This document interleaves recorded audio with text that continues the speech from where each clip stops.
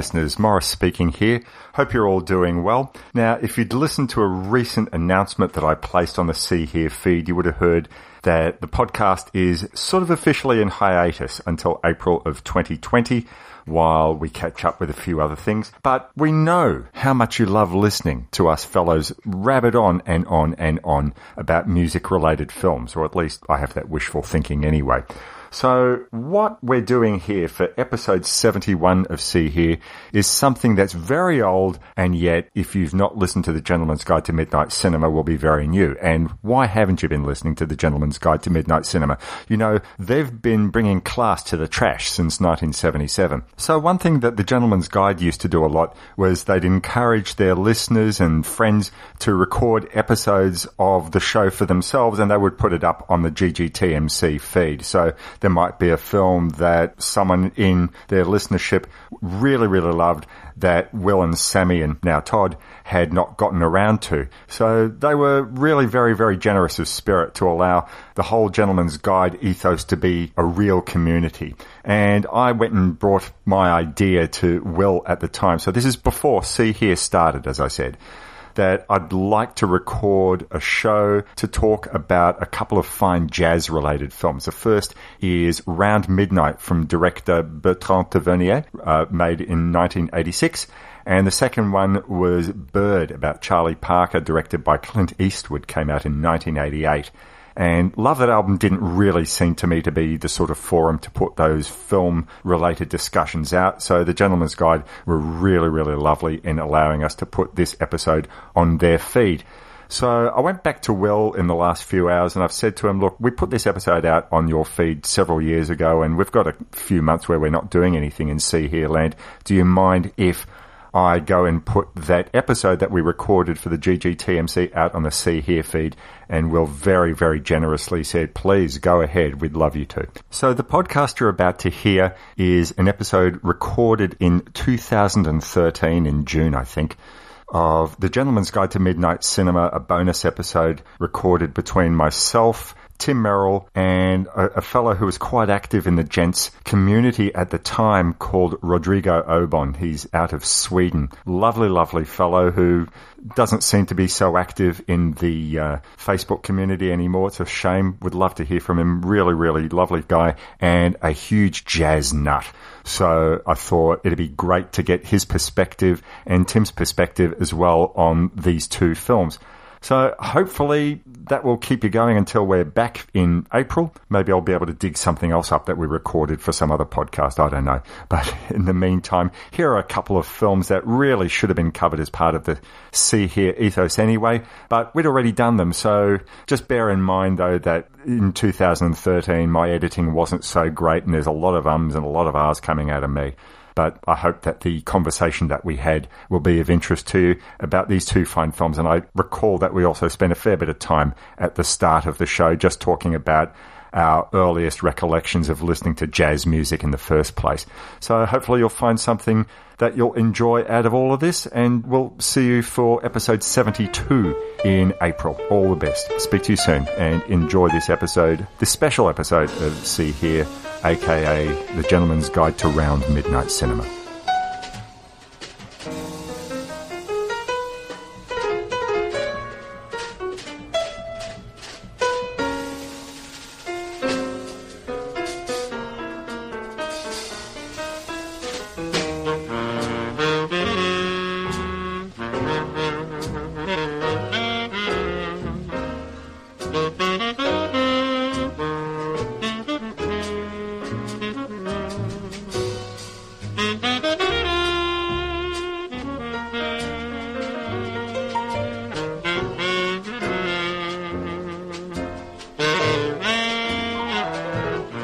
You're listening to a very special bonus episode of the GGTMC.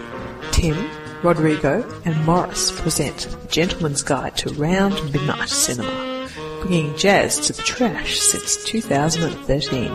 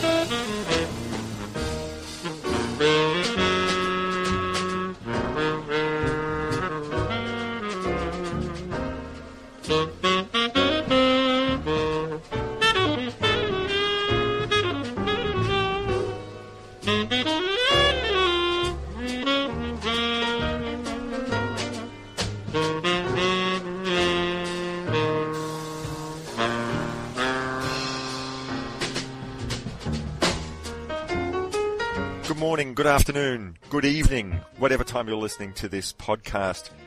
You're listening not to The Gentleman's Guide to Midnight Cinema, but what we've dubbed The Gentleman's Guide to Round Midnight Cinema, and the reason for that will be explained very, very shortly. This is a bonus episode of the GGTMC. You didn't hear the Ecstasy of Gold. You've heard the great Thelonious Monk tune, Round Midnight. And my name is Morris. I'm here to discuss a couple of great jazz films with my good friends Rodrigo Obon over in Sweden. Hello, Rodrigo. And, hello. And my good friend Tim Merrill over in Korea. Good evening, Tim. Good evening, cats and kittens. How you doing? Oh, yeah. I'm feeling jazz. It's we've been looking forward to doing this for quite a while. Many thanks to Will and Sammy for allowing us this privilege to use the GGTMC name to talk about a couple of really great jazz films. There aren't really, I guess, that many films devoted to jazz music or jazz musicianship that aren't, I guess, maybe documentaries. But well, I mean, if you think about Lady Singing the Blues, there's been a couple. Newman one. What was it? Right. What was it? John Cassavetes one? Which one? There's a John Cassavetes one, I think. Right. Yeah, there's I think a really early Cassavetes. I can't remember the name. I think Terry Frost was mentioning it to me. I think just the other day. You got Paris Woody Blues as well. Paris Blues. Yeah, I watched that recently as part of my research for this as well. So. I was going to say, Woody Allen's done some stuff with jazz, too, in terms of cinema, I think. Yeah, I guess. Well, I mean, the documentary about him, Wild Man Blues, and, of course, I guess if you want to get technical about it, what was the one about the character who was the jazz guitar player? He's in the shadow. Yeah, the Champagne one. I'm trying in Paris. No. Right. I know the one that had. Sorry, yes. Sean Penn. Excuse me. Yeah, he's a guitarist. I thought he said champagne. I'm sorry. I mean Yeah, he plays a jazz guitarist in Paris. He's in the shadow of Django Reinhardt all the time. Right. That's absolutely. And I can't remember who's the name of the actress. She's a mute in the film. She was in Breaking the Waves. Yeah. Oh well. Anyway, I was thinking of Zelig because the Woody Allen film. I think he plays the clarinet in that. Right. Where he's just a chameleon, and he suddenly joins the Dixieland jazz band, and he's just out of the blue starts playing the clarinet.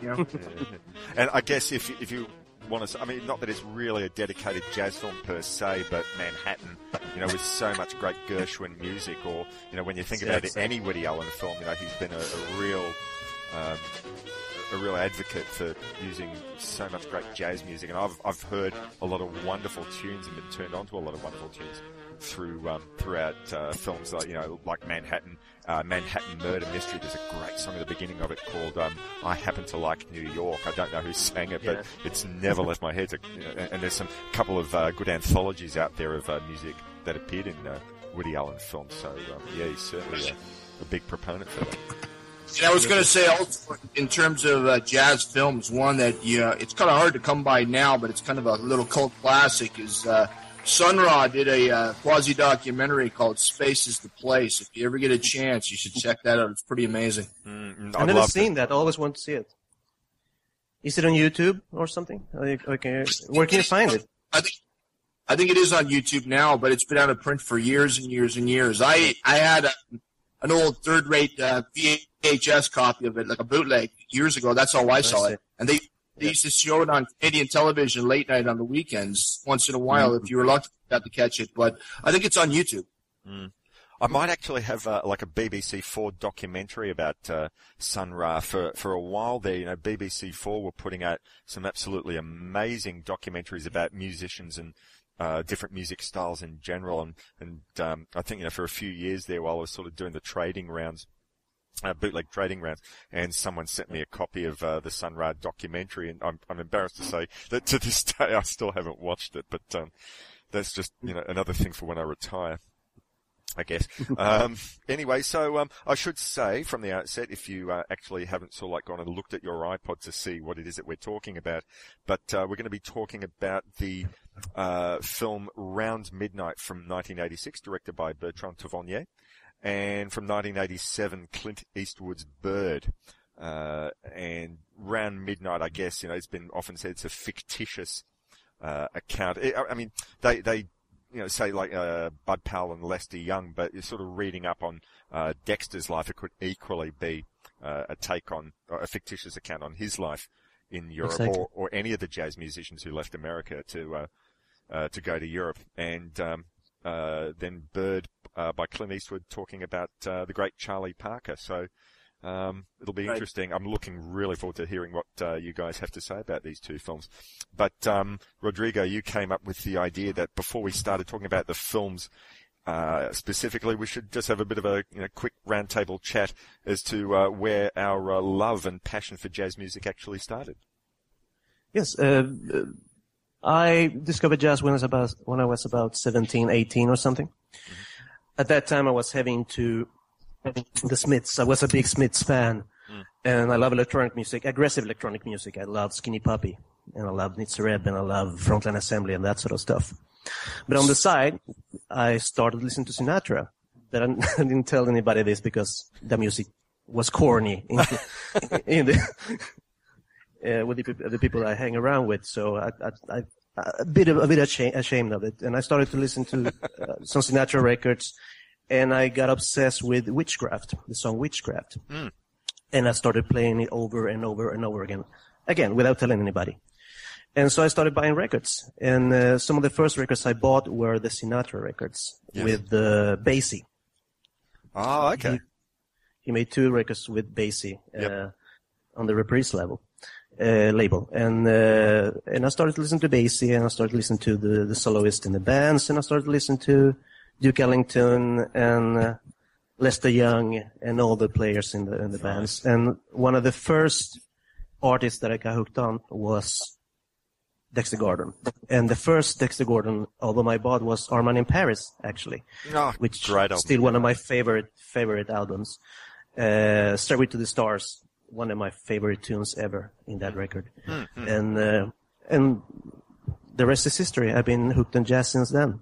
It's funny you mentioned Sinatra. I mean, I'd never count myself as a Sinatra fan, but we were talking about Woody Allen before, and one of my favorite of his films is the one that sort of came right smack bang in between his zany comedies and between his so-called Ingmar Bergman period, and it was the one that I think was written by Martin Ritt, who might have actually directed Paris Blues that you mentioned before. It was a film called The Front, and at the very end actually the start and at the end of The Front, you hear Sinatra singing the song Young at Heart.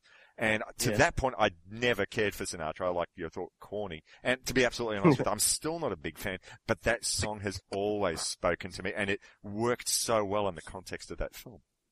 Yeah, I agree. And I'm a huge Sinatra fan, but I'm mostly the Capitol years. His work with Nelson Riddle, the orchestrations during those years are just amazing. And I'm a big Sinatra fan, I gotta say. No. And I'm not ashamed of it anymore. Good, you stand out loud and proud. You put something on your Facebook page. Exactly. Tim, were you ever a Sinatra fan, Tim? Sinatra, I had seen Sinatra first. I'd seen him before I'd actually heard him in Kubrick's The Killing. Okay. When he was the gangster. I think it was The Killing. Was he in The Killing? He wasn't in The Killing, was he? No, he wasn't in The Killing, no. No, what am I thinking of? The film that he was the gangster in. You're thinking about Suddenly. He started a movie called Suddenly with Sterling Hayden. That was the one. When he was the gangster in the house. They were stuck in the house. Exactly. But Sterling Hayden was also in The Killing, though, wasn't he? Yeah, Yeah, exactly. That's what I got confused about. I'm sorry. But anyway, no, I remember, seeing Sinatra with my grandparents and watching him on television and then, saying, who is this guy? Oh, that's Frank Sinatra, right? And then hearing the Rat Pack, and then getting into the classic Blue Eyes, For me, jazz, I came about jazz in a couple of weird ways, like, for example, when I was a kid, I used to love horror, and I still love horror movies, anything horror related. And I remember, my dad having this album by this guy called Boots Randolph, and he was a sax player. And he used to play this real low-key kind of like almost, I thought it was kind of spooky at the time. And he played on that, where it was almost like they were playing this kind of almost like something that would be like Boris Karloff kind of horror music with a saxophone, Right. And then a little while later, there was a guy who just recently passed away from Toronto. His name is Peter Appleyard, and he's a really famous, amazing Canadian. He was a xylophonist. And I remember seeing him on television when I was a kid and just being mesmerized by watching this guy go to town on a xylophone like it was like nobody's business, It was just unbelievable. I was just absolutely hypnotized. Yep. It's a beautiful instrument to watch being played. Oh, absolutely. And then later on, when I was in high school, my first year of high school, I started getting to meet people that were older than I was, and they were into the punk rock scene. And it's funny because there's a lot of people that got into punk rock purely for the music, but then there was others that were more into the ephemera. Like the people that I got to know were people that were into like, William Burroughs, the Beats. They were into anything that was counterculture, and it wasn't, and they thought it was all punk rock. Punk rock wasn't just the Pistols, like I had friends of mine that said, you got to listen to this guy, Jaco Pastorius, like that guy is punk rock, right? And I was like, and then I listened to it going, this is punk rock. And when you realize how many people he pissed off in the jazz community by doing his own thing and just, cutting his own path, just like Bird did. Yep. That was punk rock. Punk rock is pissing in the face of the norm, pissing against the wind, that is punk rock, And here's one of the kings of punk rock is when I was in grade 9, I had an art teacher that took us on a field trip to the Art Gallery of Ontario. We went and looked at sculptures in the afternoon, and later on that night at 7:00, we went and saw Miles Davis. Oh, what? Oh, whoa. When I was yeah. And that was like, I think 82 or 83, like around there. And he played in Toronto at not the Molson Center. I forget the old place now. I'd have to think, I forget now, but at the time I didn't think too much of it. Like we were just sitting there going, why the hell did our teacher take us to go see some black dude blow a horn? Like it just didn't mean anything to me at that time. And everyone, and it just blew our minds how, we were kids and usually going to a concert meant, cheering for whoever was playing and clapping politely and that kind of thing. But when Miles came out, man, you couldn't hear a mouse fart. Like you couldn't hear a thing. He just played and the whole place just stood still. He had that charisma. It was just, it wasn't even so much as the charisma as it's just like, it was like, sitting before the gods, they just, having it on with the gods, man. And, and at the time we're dumbass kids and we're just kind of like, whatever, But now I think back and look on it and I'm going, holy shit, like I was lucky, Yeah. But as it went on, I got into guys like Albert Eiler, and I got into some of the noisier, the freakier stuff, and I mean, and John Zorn, as Morris and I have talked about in the past, Right. Zorn was another guy who was punk rock, who he could play klezmer jazz 1 minute and then go into this total, like, almost like Napalm Death, freeform, screeching, sounds like a baboon being raped with a saxophone, Oh my God! You sent me a couple of links, and I mean, to be honest, I'd heard some of that sort of stuff before because he wrote the music for Michael Haneke's film Funny Games, and I always found that music disturbing and just thought, I'm too scared to follow this guy through. But then you pointed me towards Spillane, and what a fucking terrific album that is. That's an amazing record, yeah. Yeah.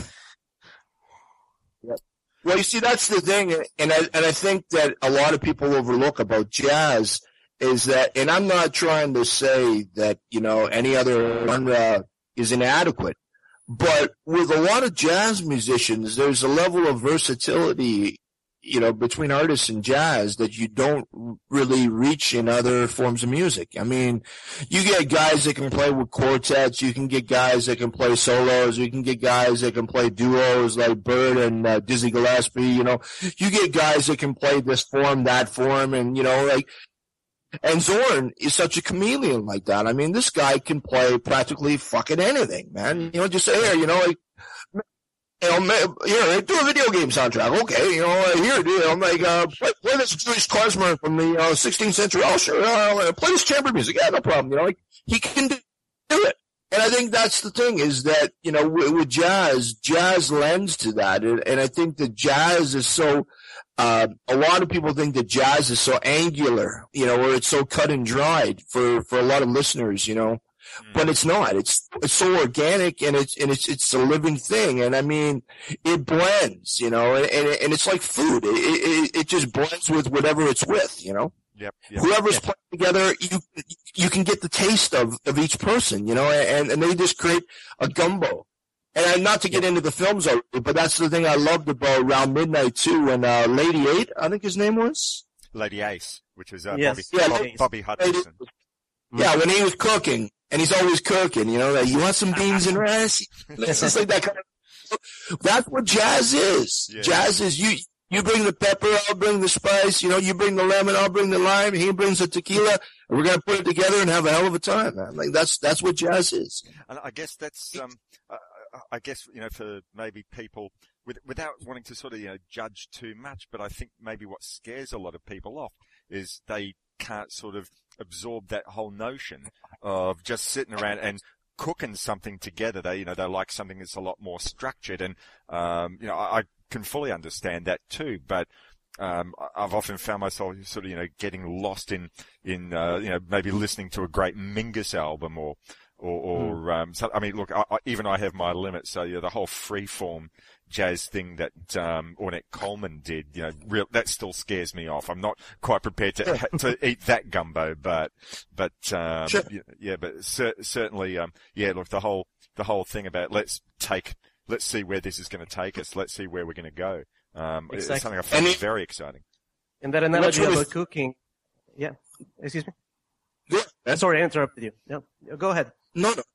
I was going to say that, the one thing that I find interesting too, that, as much as a lot of people are vehemently anti-Grateful Dead, I found that it's kind of interesting that a lot of people I know that are friends of mine that are huge Deadheads are also big jazz fanatics. Right. Because the Dead, the notorious for their long-ended, jam sessions, and their 15-minute versions of this, or their 25-minute versions of that, and everybody's following along with them right to the end as they're noodling and they're getting all self-indulgent and, disappearing down the rabbit hole. Well, a lot of jazz, that's what it's about, man, is that, if you're really into the players and you know where, you just let them, it's just like, excuse me while I crawl into my ass for a minute. Oh, no, crawl away, man. Like, I'll just sit here and let you do what you're going to do. Like, let me get self-indulgent here for a minute. No, you go right ahead. I'm going to sit back and enjoy it. Yeah. Self-indulgence is the most common criticism of jazz. People say that it's like hearing people having fun without an audience. Have you? Are you familiar with? I'm not sure if he's American or Canadian, but I think he's American. Comedian called Rich Little. He has a character called Otis Lee Crenshaw. Yeah. And he, Otis Lee Crenshaw, I think he has this line in his routine, or one of his routines, where he says, "You know what a jazz band is? It's a blues band that someone's pushed down the stairs."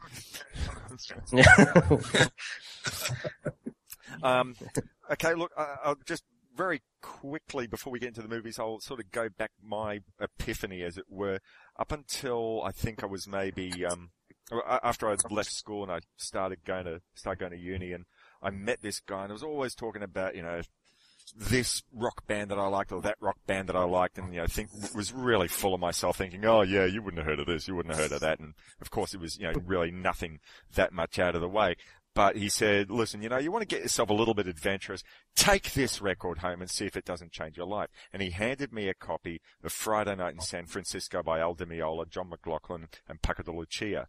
And that was the record that changed my life, because, not just because how musically wonderful it was, but I, kept thinking, I didn't know you could do that with a guitar. Right. And absolutely amazing. And then when the trio came to Australia, Al Di Meola was, it looked like he wasn't going to be able to make it because he'd contracted food poisoning, so they got Steve Morse as his replacement.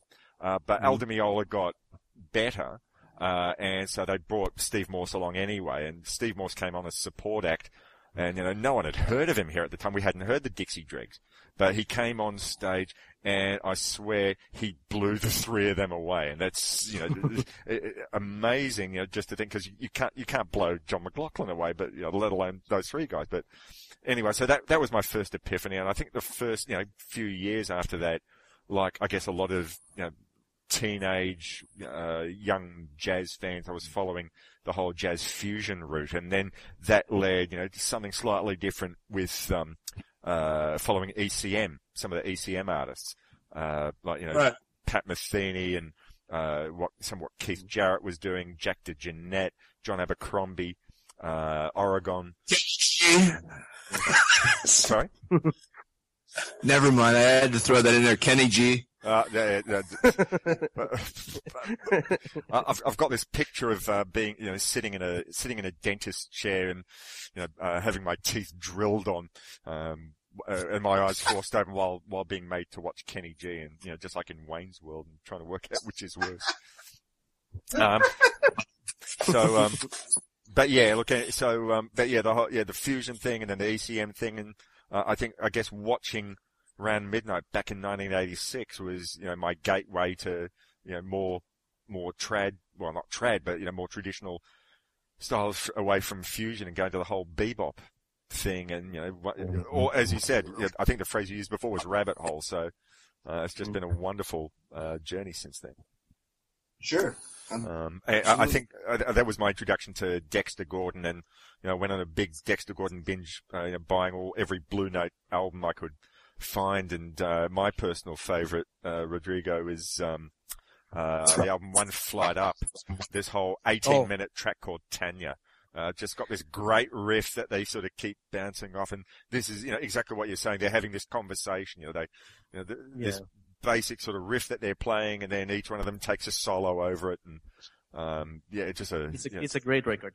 Yeah, I agree. Fantastic. So. Well, there you go. Those are our jazz credentials. I think I guess we're qualified to talk a little bit about these movies. So what we'll do anyway, is, we'll go take a bit of a break, gargle some vodka or whatever it is, beverage of choice, and then come back and, we'll go, I guess, in chronological order, talk about Round Midnight first. Is that cool, guys?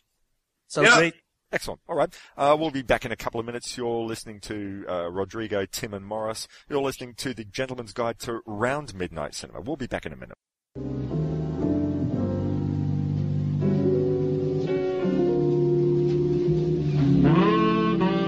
There is a time in every life when all you can feel is the music. A time when the listener can hear what the player dreams. A time when the end suddenly becomes the beginning. Round Midnight.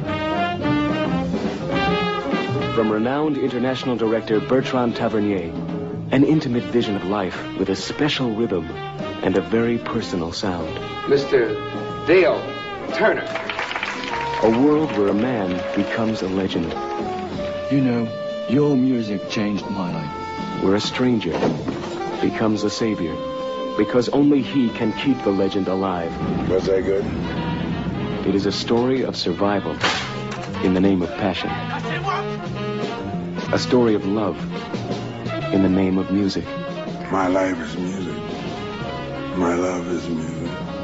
And it's 24 hours a day. Time begins again around midnight. Shall we dance?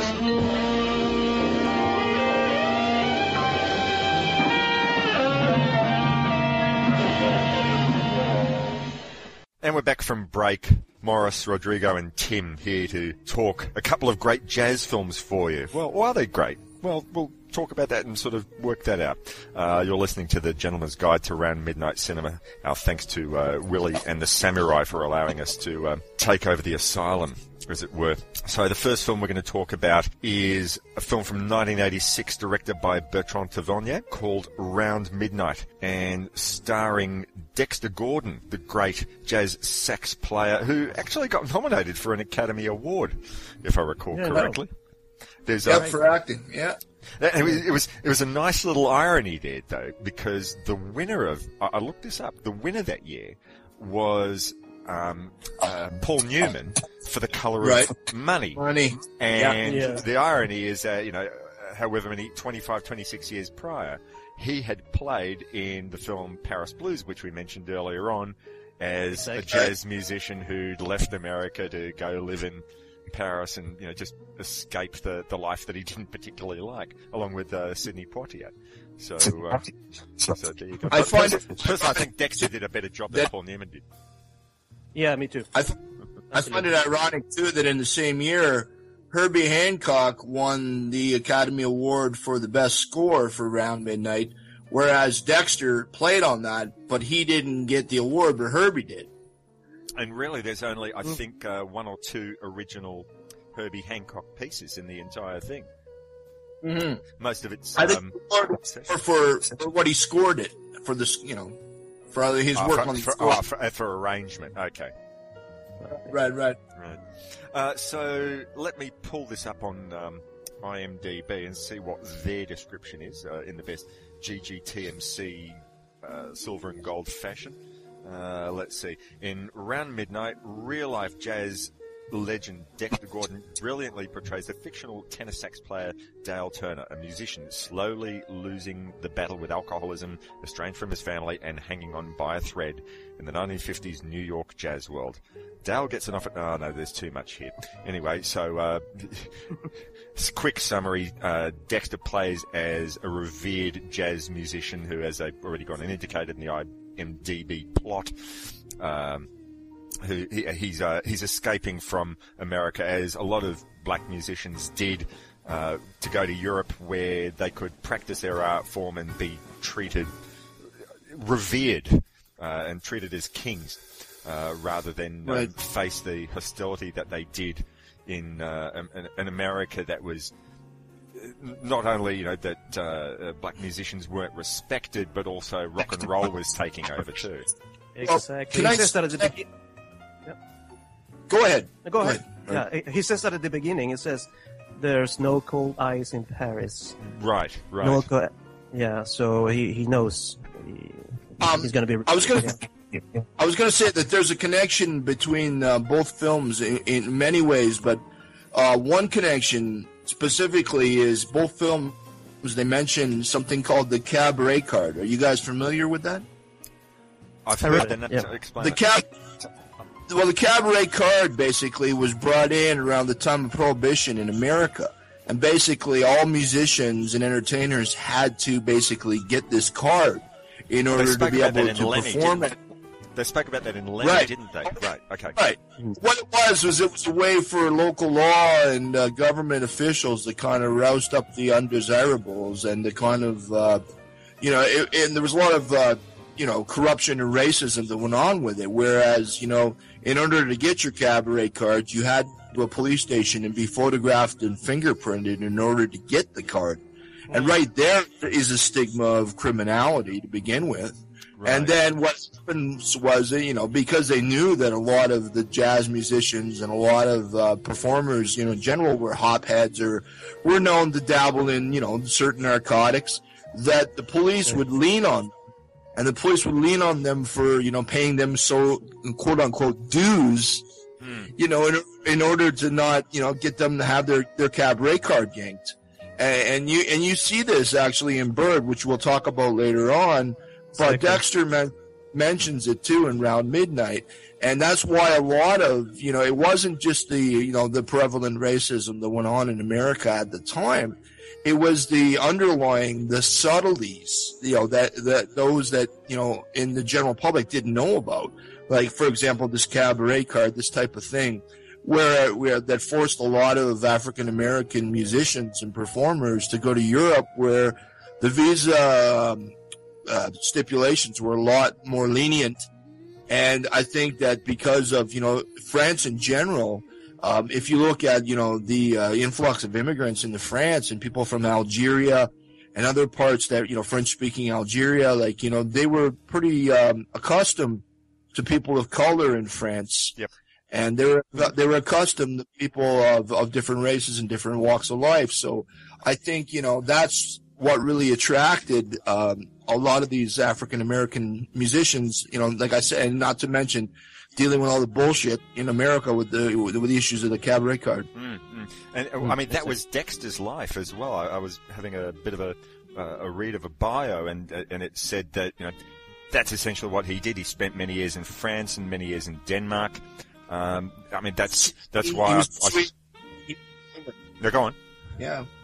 He was in Sweden. He was all over. I mean, there was places. They played in Belgium many years. They played in Antwerp. They played all over the place. Yeah. Right. So, I guess, for those musicians who made that decision to go and tour the continent, they would have been treated, almost like rock stars, I guess. Without the screaming, they were respected for what they did. And they were able probably to branch out and get inspired and probably played better than they ever could have back home. Yeah. So let's talk a little bit about the film. I mean, there's a bit of a background to it. I guess I read this film as essentially it's a love letter to jazz. I mean, the two films are very different in tone. I mean, no one could accuse either film of being fast paced.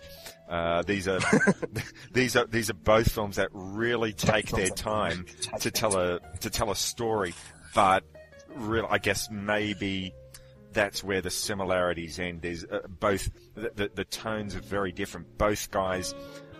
Both Dale Turner, the character that Dexter Gordon plays in Round Midnight, and Charlie Parker, played by Forrest Whitaker in Bird, they're both falling victim to drugs and alcoholism, but we look at each character in a very different way. Clint Eastwood shows us the spiraling down of Charlie Parker, and as you've said, we'll get to that very shortly, but this film, it's almost a by the by that Dale has an alcohol problem, and it's only fleetingly suggested later on in the film that there was a drug issue too. But in this film, it's really, I see it more as a love letter to the music of the time, and also very much a friendship film, because he meets this chap, Francis Borla, who's played by, I'm not sure if I'm going to get the pronunciation correct. Is it Francois Cluzet? Is that how it's pronounced? I think it's Cluzet, yeah. So Francois Cluzet plays a character who can't afford the price of entry into the gigs once Dale makes his way over to France, and he's playing in the Blue Note venue in Paris with this great band, which Life or Art Imitating Life, or however you want it, is basically members of Herbie Hancock's original Blue Note band that Dexter would have played with years ago, and members of Miles Davis's group too. Exactly. Who's in the band too in the background there? John McLaughlin. Yeah, exactly. Yeah. Who play with Miles Davis? I mean, who else is there? Is it Wayne Shorter? Yeah. Wayne Shorter. Ron Carter turns up both in the New York band later on in the film as well. And later on is Freddie Hubbard, my favorite. I love Freddie Hubbard. And he's I was going to say Freddie. Yeah. So, but like the beginning of the film, when you're talking about Francois Cluzet, when he's leaning against the window in the pouring rain in the beginning. That really hit me hard, because I remember being a kid when I was underage and not being able to get into clubs, and we'd hang outside and try to lean against the door with your ear against the door to hear what was going on inside. Right. I've done that. Yep. And so I could relate entirely with what he was going through there. And you see, he's so excited to be there. This bit, like he's sitting outside in the rain. He's like counting every measure, and he's just got this smile on his face, he's just got this really simple childlike excitement that he's getting there to hear not only this great music in general, but Dale Turner is his absolute hero. And that dude comes out. The dude comes out and tries to bum 5 francs off him, and he's like, "Fuck up! You realize I'm listening here, man? You're gonna interrupt it all, piss off." Yeah. If I had any money, I'd be in the club. That's right. Something like that. Right. Exactly. So, Rodrigo, give us your perspective, because you're being a European resident. I mean, just watching them at that time. Is the jazz scene still big like they sort of painted in these films from the period? I was just in Paris, actually. I came back a couple of days ago. Nice. And the jazz clubs everywhere. And the jazz scene seems very much alive over there. And here as well. We had a jazz festival in Stockholm that has now closed down, sadly. So it's still alive somewhat, but not that much. What can I say about this movie? I love the first shot. It feels like one of the jazz photographs. Standing on the... It's in black and white, or faded. Yes. And it's what I like about this movie. It's not very sentimental. There is darkness and there is sadness, but they don't dabble on it. They don't spend too much time on it. They talk about it. You can see it in his eyes, in Dexter Gordon's eyes, even in Francois Cluzet's eyes. But they don't talk about it that much. Not as much as in Bird, which is a bit more painful, as you said. Yes. And what I like about this movie is that it doesn't spend much time on exposition. Francois Cluzet is he's like a kid in the club. Yes. Later you find out he has a kid. Right. And the movie doesn't tell you what it does. The movie describes it in just one image, an image of his child and some paintings, and you get, he's a lone parent, and he's a painter, he's an artist. They don't talk about it until later in the movie. Yep. I really like that. The movie's full of those little moments that paid off later in the movie. That I guess subtle. There's a couple of moments there that I sort of find they're like little in things for the jazz fans, because I think probably in a way both Bird and Round Midnight are aware of who their audience is going to be. I don't think either film is trying to win over people who aren't already devoted to the music, and yet I think Round Midnight does it far more successfully. That I think so. It wins you over. I mean, you probably are going to be a jazz fan, but I really felt you didn't have to be a jazz fan, whereas I think Clint Eastwood... I keep preempting this, but I think Clint Eastwood probably presumed more knowledge on the viewer's part about Charlie Parker than he possibly should have. But neither of the movies try to explain the music. They don't try Right. to explain this. Yeah. Which is not necessarily a bad thing. It's just like No, I don't here think it's it a is, bad thing. Here it is. Enjoy it. There's a couple of moments in Round Midnight. I think one of them is when Dexter Gordon first brings Francis into the Blue Note, and also later on when they're in when they go over to New York, and you hear in the background Watermelon Man being played. It's not actually one of the tunes that the band is playing. It's just something that's going over the club's speaker system or something. But it's not the version that you actually that Herbie Hancock recorded. But I just thought that was a nice little touch because that was a tune that Dexter played on in the original Blue Note version. Exactly. I think in this film they use different forms of recollection and memory because like in the beginning it starts in the hotel room where he says is this the room where Herschel died? Right. Yeah. And then they go back to that later on, and then and then it's so funny because Dexter's talking about when he went to see Herschel the last time, and it was a Friday, and then later on also you see Francois' character where he's watching the old black and white film, the Super 8, with his daughter. When she comes into the room and she's like, "Yeah, do you like basketball?" Mm-hmm. And she's remembering the conversation she had with Dexter, right? Yeah. And there's these different kind of devices that I think that they use in the film that is really effective. Like part of it, you're in it.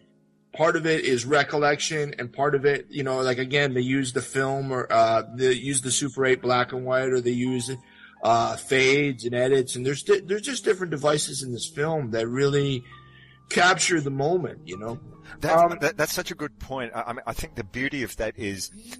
It's all subtle, and you're never hit over the head with it. There's not, Dad, I remember the time when Dale used to ask me these funny little questions like, do you like basketball? You just see that, and then the first time you hear her say it, you don't actually know why she's saying it, but you can sort of guess it was a question that he'd asked her. It's quiet, it's subtle, just absolutely beautiful done. Not at any stage of the film do you ever feel that you're hit over the head, or you should like this, or you should get it. It's just, it really leaves a lot to the viewer to take on for themselves.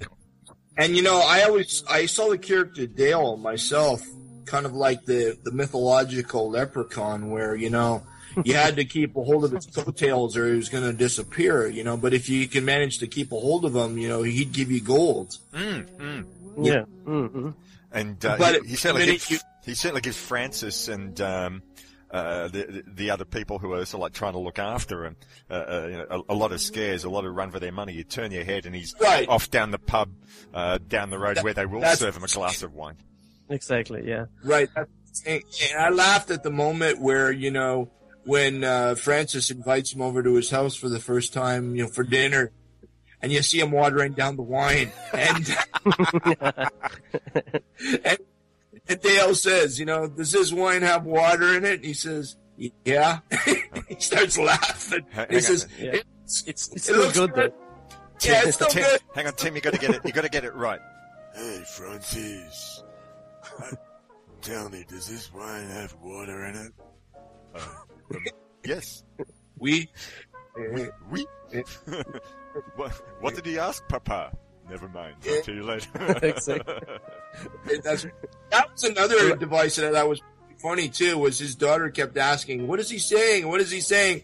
When Francis made it, when he hit gold with the movie studio for his sketches, and they're sitting there eating the big giant steaks, and he says to his daughter, "Oh well, do you want me to put the potato on the side or on the top?" And then Dale says something, and she says, "What does he say?" And he says, "Oh, he says that we treat him like a king." Yes. Yeah. Yeah, I thought that was awesome. I mean, gorgeous moment. But the movie is full of those little moments that are really touching without being, as you said, hitting you over the head with it. There are no tears or happy music or people laughing. It's just a little moment. I want to say. Go on.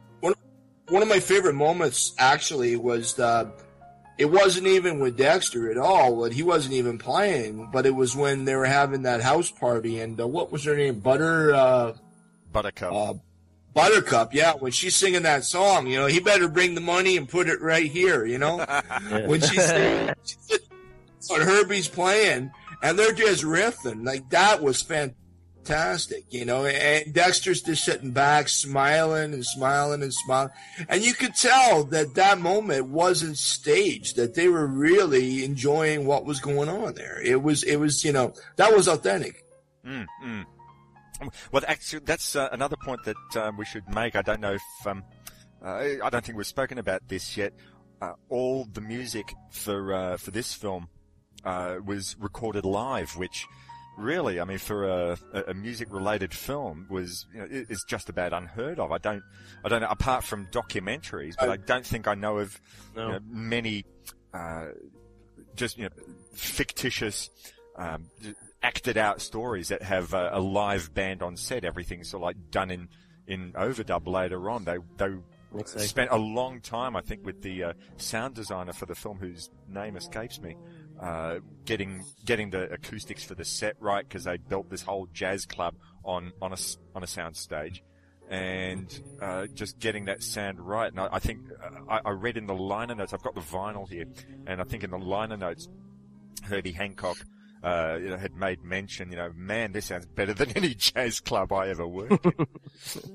I was going to make mention, because we've already spoken about the relationship that both Francis and Dale have, and I mean, Francis, because he spends so much time, before he sort of really gets himself into Dale's life, and he seems to spend every night going out to see Dale play at the Blue Note. But you're sort of thinking, what sort of a father are you? You're leaving in your apartment, this 10-year-old girl. I mean, it's what sort of thing? And the irony is that later on, once he sort of discovers that no one else is going to help Dale, look after himself properly. And he invites him to come live with him and his daughter. He becomes very paternal. He becomes more fatherly to Dale than he ever did to Beranger, his real daughter. Right.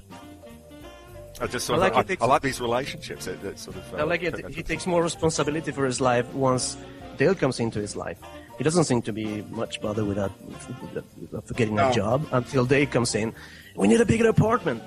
That's right. And he goes to his ex-wife for a loan, so they can rent out. And she says to him, "Look, I'll give you the money, but didn't I ever inspire you?" So I think by the end of the film, he's learnt something about. Without giving anything away, really, it's not that sort of film, but he's learnt something about how to be more, not just paternal, but at least being close to those around him through his adopted role as a father, if you will, to a man who was older than him. Exactly. Well, what's interesting too is there's the bit where he's coming back to his apartment. He's just hearing this cacophonous jazz blasting, and he's like, "What the hell is going on?" Right. And he runs in, and it's his daughter, the girl, and she's like, and he says, "Whoa, what is circus is in town?" And she kind of flinches, like he's going to smack her, and he says, "No, like." And then she goes to turn it off, and he says, "No, just sit here. We'll listen to it." Yeah. And it's almost like it's like she's trying to kind of get closer to her dad by listening to what he's listening to. I think he realizes that he comes over and she's playing the music really loud, right? And he doesn't punish her. He realizes that she's not only trying to get his attention, but try to understand him. Right. And become part of his life. He knows that, and I think he sort of feels a little bit of shame that he's ignored it to that point. Exactly. Right. That's a very moment. And I guess that also gets really driven home to him later on in the film, because at one point Dale says to Francis, "I need to go home," meaning New York. And so Francis is still sort of like looking after him. Like a parent who's reluctant to let the child go, goes off with him to New York, and discovers that Dale has a daughter all of his own, and he doesn't even know how old she is. He dedicates a tune to her. They meet at the jazz club. He says, "This is a tune for my daughter who's just turned 15," and she goes 14. But, having said that, she shouldn't complain too much, because if I had, someone write a tune as gorgeous as the one that, the character, but really Herbie Hancock, called Chan's song, and Stevie Wonder, for me, I'd be proud. Yes, that's right. Yeah, Stevie Wonder as well. What's funny is that, and she says there's no words in it. And he goes, well, some songs just don't need words, I thought that was funny. It was just the way, and I wanted to say for a minute, and this is just a personal, opinion, but as much as I love him as a director, I can't stand watching Martin Scorsese on screen.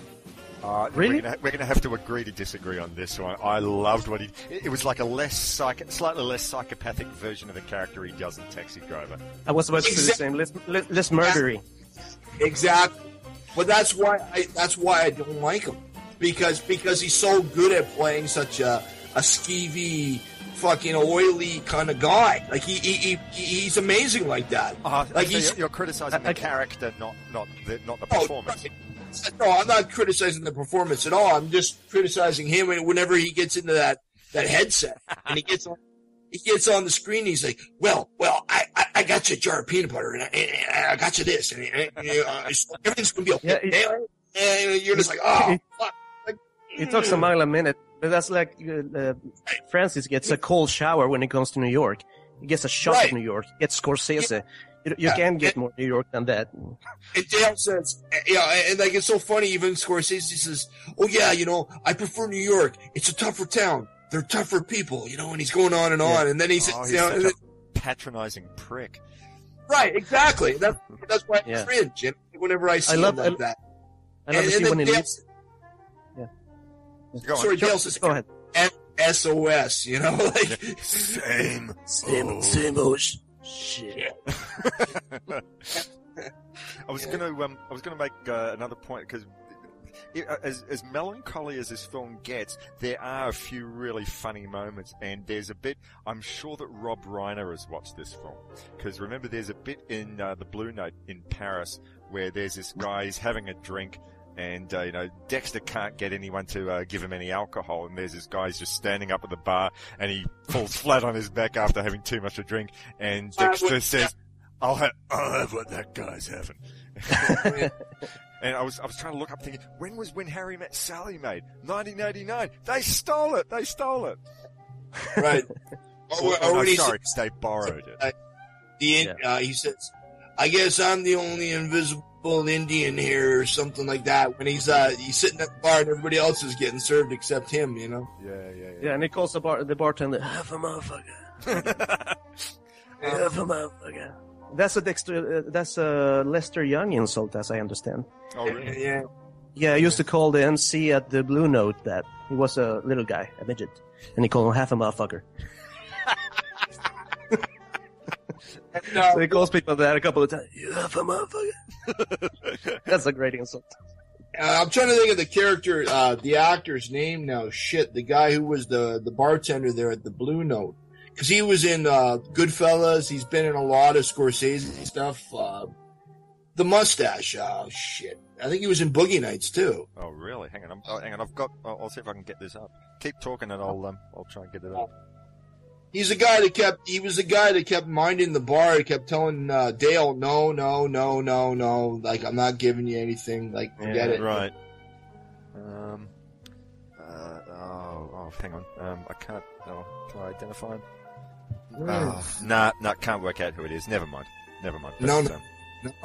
But no, like, there's so much in this though. Like, there's like little bits and pieces of this that are just so beautiful. I mean, like, this film, like, you've really gotta hand it to Tavernier. Like for example, the beginning at the Blue Note, there's just like a couple who comes out in the rain, and the guy pulls his coat out and covers their heads, and they're just like walking out of the bar into the rain. Right. I just love stuff like that. Like, it's just so.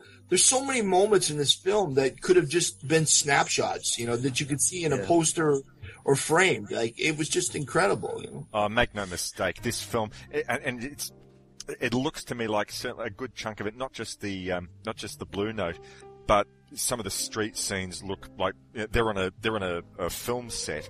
But even Paris on a film set is still painted as being far more beautiful than New York, when we see like skylines of New York, which doesn't so much look ugly but more melancholy. And the picture that we're painted of New York, drugs are never a problem for Dexter, or what should I say, Dale, in Paris. But as soon as he gets into that hotel that he's staying in Paris, the one where Herschel died, the corridors look scungy. I mean, we see the hotel where he stays in Paris, and it's it's probably no better, but it never looks as depressing as the one in New York. And then we see the skyline, the early morning skyline, and it just it comes up over like a really bad part of town. It just Tavernier is definitely saying I'm between Paris and New York. It's no secret as to which one I'm a bigger fan of and which one I'm going to paint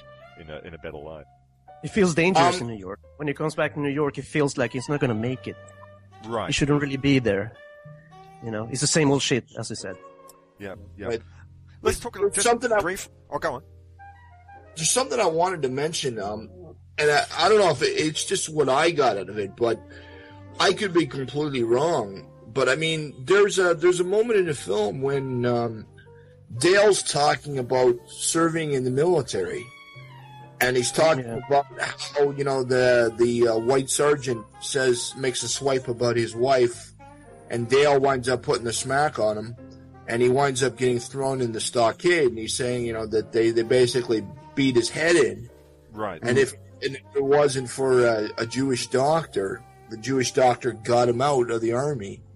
And he said, like, it was paradise, it was wonderful, and then he kind of also says, now that I'm thinking about it, so the guys that created Bebop got kicked out of the army.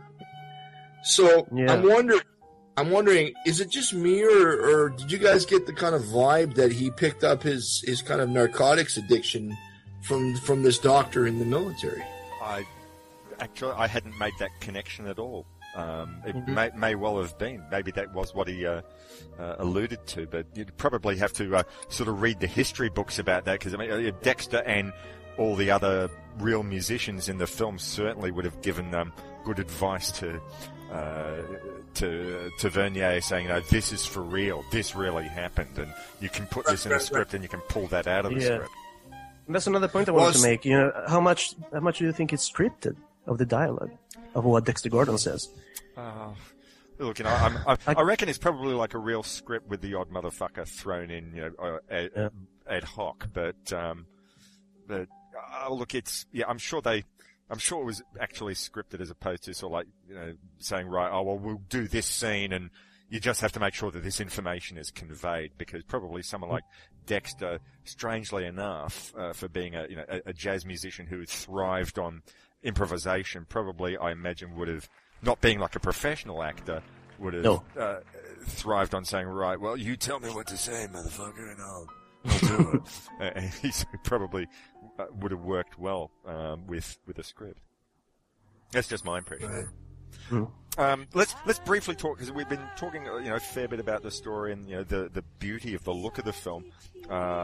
We probably should be heading off to Bird fairly shortly, but just before we do that, let's just quickly talk about the music of the film, because after all, this is a love letter as much to jazz music and as it is to Paris, and as it is to the whole era as well. But we've already gone and mentioned that some of the musicians were guys who played in Miles Davis's band and Herbie Hancock's Blue Note bands of the early '60s. But there's a couple of other guys who European guys. And that was a common thing, wasn't it? For American jazz musos to pick up bands or local musicians. Like, I think we were speaking before about One Flight Up, and I think the bass player's a guy called Nils Henning Orsted Pedersen, if I remember the name correctly. Yeah. There's a guy here. I have a couple of his records. He's great. He was only, I think, 19 when he made that record or something like that. Yeah, I know. Yeah. What an incredible player. And this, He's playing in the background of some great records, man. Wow. So who else has he played for? Do you remember? Well, without wanting to put you on the spot. No, I'm not putting you on the spot. No, okay, move on. But there's also Pierre Michelot, who on double bass, who I'm pretty sure, like he would have played on some of those Dexter Gordon recordings in the Blue Note days or the Prestige days. Right.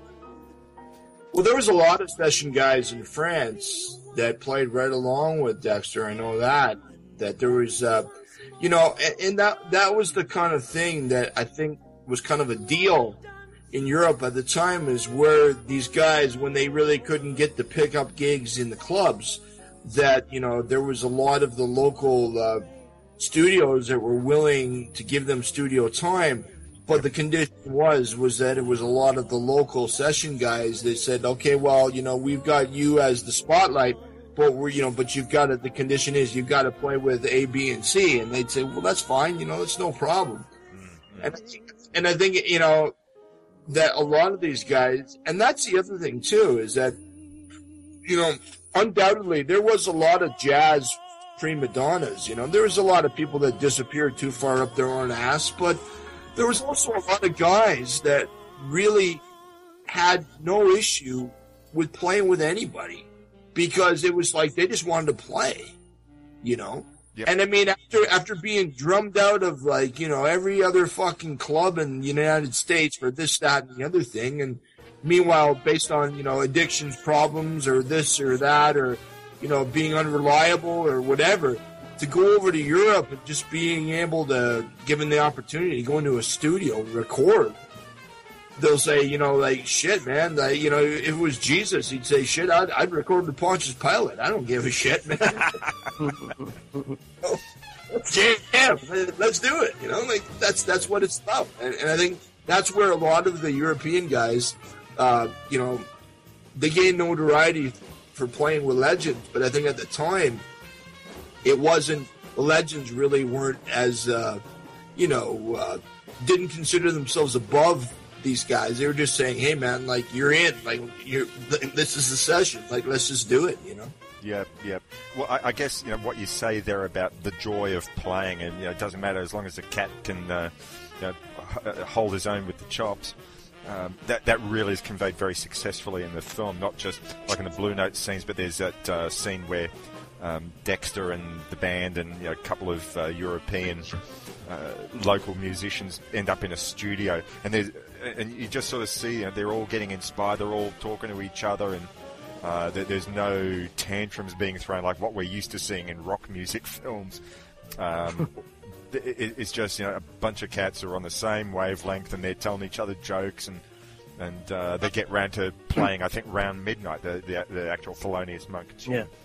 There's a scene in the studio when they're talking about Emmerich Pressburger's The Red Shoes. Actually. That's right. Yeah. Talking about a scene from the movie. Right.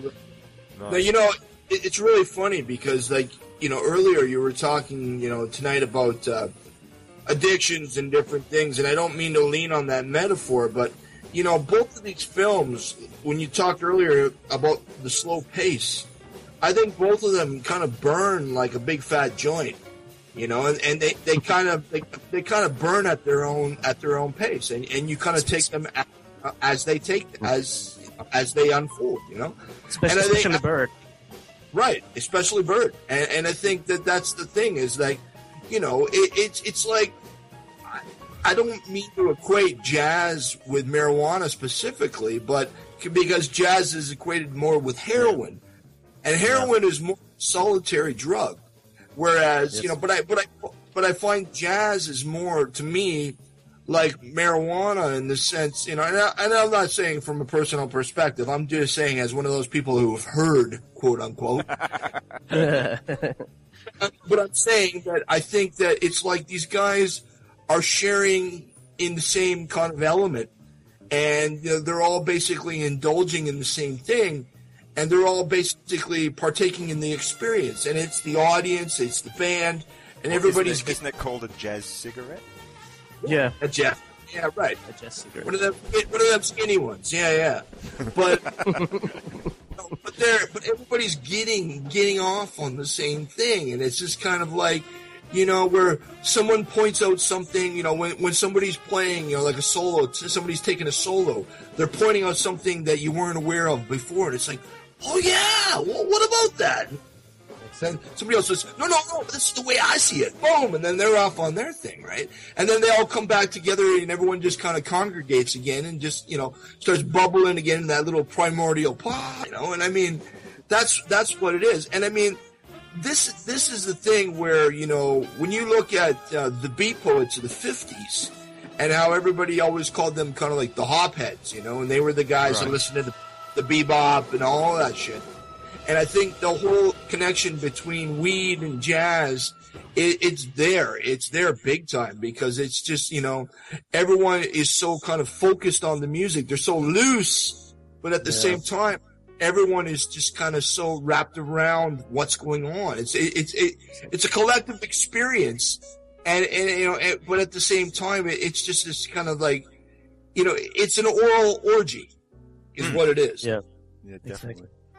Okay, I think probably at that stage we might sort of move on to talk about Bird. Unless, did you have any final thoughts about Round Midnight, Rodrigo?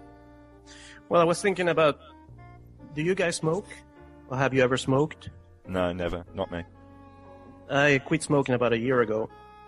And these two movies, man, they got me hankering for a cigarette. Yeah. Being in a jazz club, yeah. Hold on. You'll survive. Keep strong. Yeah. I was going to say that it makes you want to drink more, if anything. Like, I mean, it's just when you're looking at ale, and then this is the thing too, right? That I think that you've got to understand, and we'll get into it with Bird, But I think the one thing that really ties both of these films together too is that, for a lot of people that don't understand, a lot of the struggles that jazz musicians went through, and I'm not sympathizing and I'm not enabling either, but a lot of people would say that, Francois's character, they're saying, man, like, why do you put up with this asshole, man? Like, why do you put up with this guy, like, going to bail him out in the hospital and almost getting arrested yourself and having fighting off orderlies just to drag this old guy out of, like the insane asylum or whatever, and he winds up, like puking in your bed. Like, why do you keep doing this, man? I mean, yeah, he's an acclaimed jazz musician, and yeah, he's done great things, but at some point you'd say that's enough, And for people that don't understand that, I can imagine there would be a large percentage of film goers that would just be like, man, I'm getting real tired of this guy's shtick. It's getting old real quick, And there were so many artists, suffering artists. I mean, like, people have said the same argument to me about Jim Morrison. There's a lot of people I know that don't like the Doors because they say, hey, man, Jim Morrison was just a drunk asshole, man. Like, yeah, he was talented, but or Janis Joplin, But I think the thing is that, when you kind of, it's not that you overlook their addictions. It's just that you look at more of the positives in their lives as opposed to the negatives, right? It's not that you're giving them a free pass. Yeah. It's just, you're looking at what they accomplished as opposed to, what they want to do. Especially in this movie, and that's the power of his performance, Dexter Gordon's performance. Yeah. Because you really you sympathize with him. You don't hate him. It's not really obnoxious. He's always, trying to get some money and hustling. Yeah. But once again, they don't play up to that terribly much. I mean, there are moments where, like, we'll get to it in Bird. I keep saying that, where Charlie Parker, goes and does some terrible things, really, and his wife Chan is really long suffering. And there are times you just want to smack your head and think, not again. But once again, you never feel that about Dale Turner. He's really always painted in a sympathetic light. It's always like, well, yep, he did this shit, but you know what? We love we, the writers and directors, love this character Dale Turner as much as Francois does. So, and we want you to love him too. So yes, these are things that he does, but okay, move on. Love the art, and in fact, really at the crux of it all, he's a good man too. So. Right. Yeah, and Dale doesn't want sympathy. He says to Francois, Lady Francis. Yeah. He tells them, don't cry for me. Don't you ever cry for me. Right. The last thing I wanted to say with what you just talked about, Rodrigo, like, don't cry for me. I think that, the last time that Dale is with Francois, he says, there's not enough kindness in this world, right? Exactly. It's a beautiful line. I think that the last kind act that Dale does for Francois, is he doesn't bother showing up at the airport. No. I think in that way he's kind of cutting himself loose, and it's not that he's being an asshole by stiffing his buddy at the airport. He's just saying, "Let me die, man. Just let me go. Like, you've done enough for me. I don't want to be any more of a burden to you." Yeah, and not only that, go back to your own life. Start your own life. Yes. Right.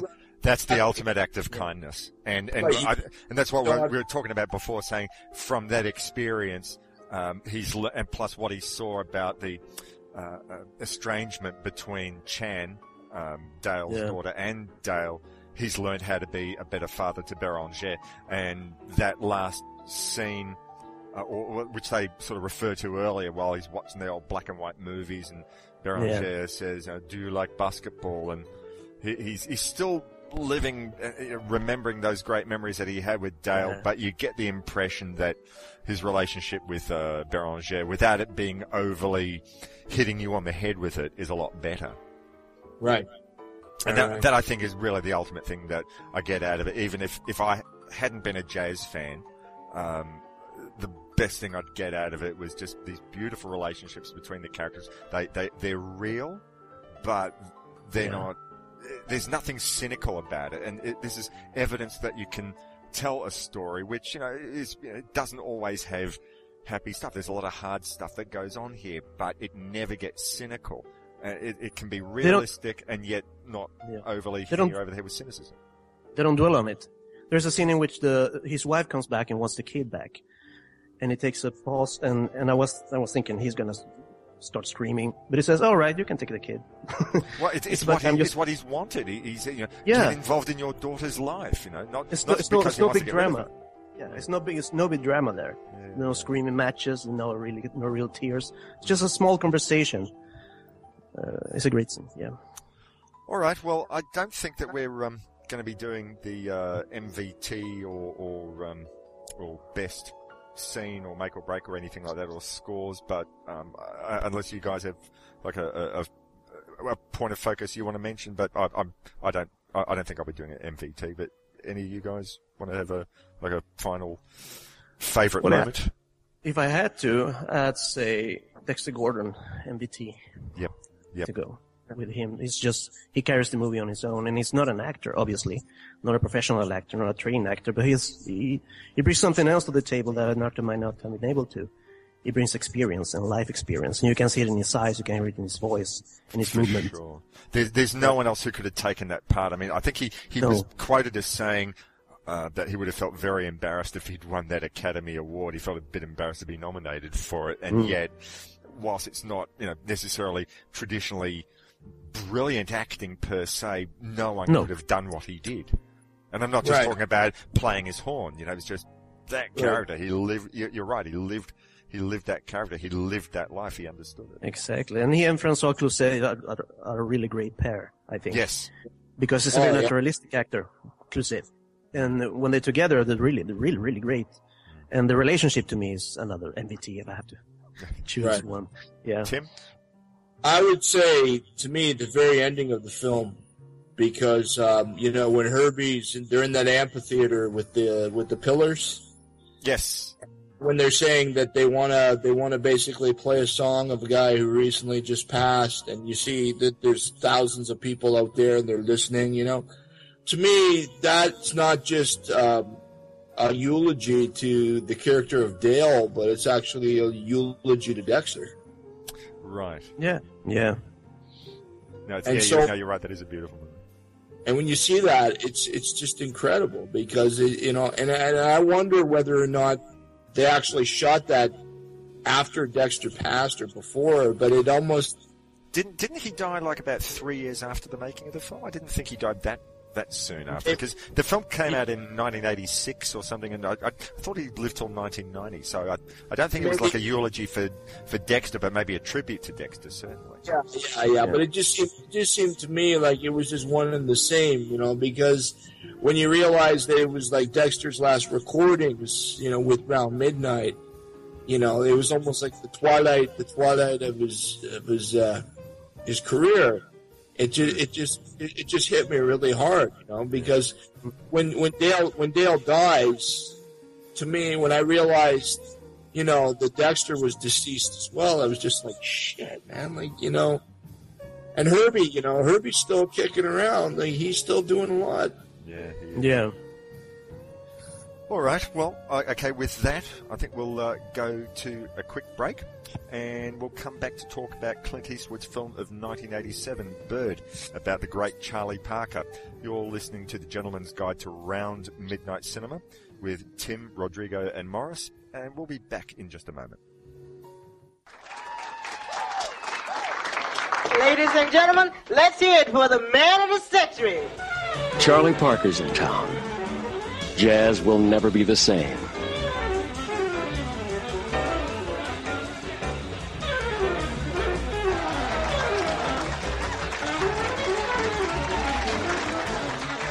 All right, what do you think about Yardbird? I'm sorry. But if you and me got together...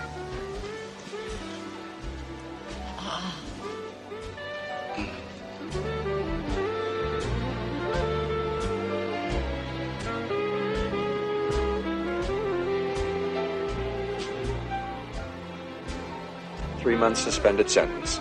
Is it possible that you could put me in jail and then reinstate my cabaret card, sir? I think you would benefit from the state asylum and from shock treatment. We're talking about a very special, creative man. You know, there's no law that says I have to mess up. They're gonna talk about you when you're dead, Bird. More than they do now. It's time to save your life, Bird. This is the year I'm supposed to die. I will do everything. I love you. The bird of time has but a little way to flutter. Charlie Yardbird Parker, a man who knew no boundaries. Bird, produced and directed by Clint Eastwood. And we're back from break. Morris here in Melbourne, Tim in Seoul in Korea, and Rodrigo, where are you in Sweden? I'm in a small town called Norrköping. Okay. So it sounds like the start of a joke, doesn't it? A Swede, a Canadian, and an Australian walk into a podcast or something. Yeah. Anyway, so thanks for sticking with us this far. I hope that you actually have. You're listening to The Gentleman's Guide to Round Midnight Cinema, and we're talking jazz, we're talking film, and more to the point, we're talking jazz film tonight. So our next film for the program is 1987's film Bird, about Charlie Parker, directed by Clint Eastwood. Now, I don't know about you guys, but to that point, I had no idea that Eastwood was like as big a jazz fan, or in fact that he had any jazz affinity at all. I hadn't seen Play Misty for Me. I didn't know that when the movie came out. I was surprised when the movie came out. I was about 15 when the movie came out. Right. And I knew who Eastwood was, and I was a fan, and I didn't know he was a jazz fan. So when I read that he was a director, I went, really? Eastwood for this? Have you seen in the that series of documentaries that Martin Scorsese produced? It's a very small community, isn't it? Martin Scorsese produced that thing, the Blues, and got all these different directors, Wim Wenders and Scorsese himself, and he got Clint Eastwood. He directed a film called Piano Blues. Yeah. And, you see him playing piano and interviewing some of the piano greats. Is this great bit? I think he was with Ray Charles, and Ray Charles says to him at one point, says, so and so played bitch, and can I? Oh, hang on, can I say that? And Clint Eastwood says, no, you can't say words like that, you motherfucker, or something, or words to that effect. Yeah. There's that word again. So anyway, yes, this film, Bird, about the life, or a period of the life, I guess, of renowned jazz saxophonist Charlie Parker. So, either of you want to take the lead on this? Go ahead, Rodrigo. You can go ahead, Tim. I'm not really... I can't find my notes, so you can go ahead. Just give me a second. Okay. Go ahead. Well, to tell you the truth, I don't have any notes on this, but I'll just go on and free riff just the way the Bird did with Bebop, you know? Nice. The thing is, with this film is, I mean, you know, it opens up with an F. Scott Fitzgerald quote. Mm. You know, there are no second acts in an American life. Yeah. And I think that really says a lot. I mean, that Bird was, you know, a firecracker, man. That, you know, he burned bright, he burned hard, and he burned short. Yeah. But when you were there and you were able to see it, you know, you were able to realize, I mean, you know, there's, not to dig too deep into the film yet, but there's a bit where Dizzy Gillespie and Bird are sitting on the beach. Yeah. And Dizzy says to Bird, he says, you know, man, when you're gone, people are going to talk about you. Yeah. And he said it in a negative way, in reference to Bird's addictions. But I also think that, you know, on the other hand, it was a positive thing, too. Because the thing is, like I said, you know, at the beginning of our episode tonight, we were talking about how we were introduced to jazz, and how I said that, you know, a lot of jazz to me was like punk rock, in that, you know, it kind of it pissed in the wind and went against, you know, conventions. And that was Bird. Bird was the father of bebop. I mean, he created his own form of punk rock, and he flew his freak flag, and even at the, you know, at the cost of losing, you know, a lot of things, and a lot of that was due not so much to, you know, his choice of style and playing, but I mean, you know, to his addictions, his monkey on his back. But I think, again, you know, this guy was such an innovator that at the time he was seen as more of an annoyance. He was seen as more of a man who basically was the master of his own self-destruction. Yeah, a liability. Yeah. A liability, right.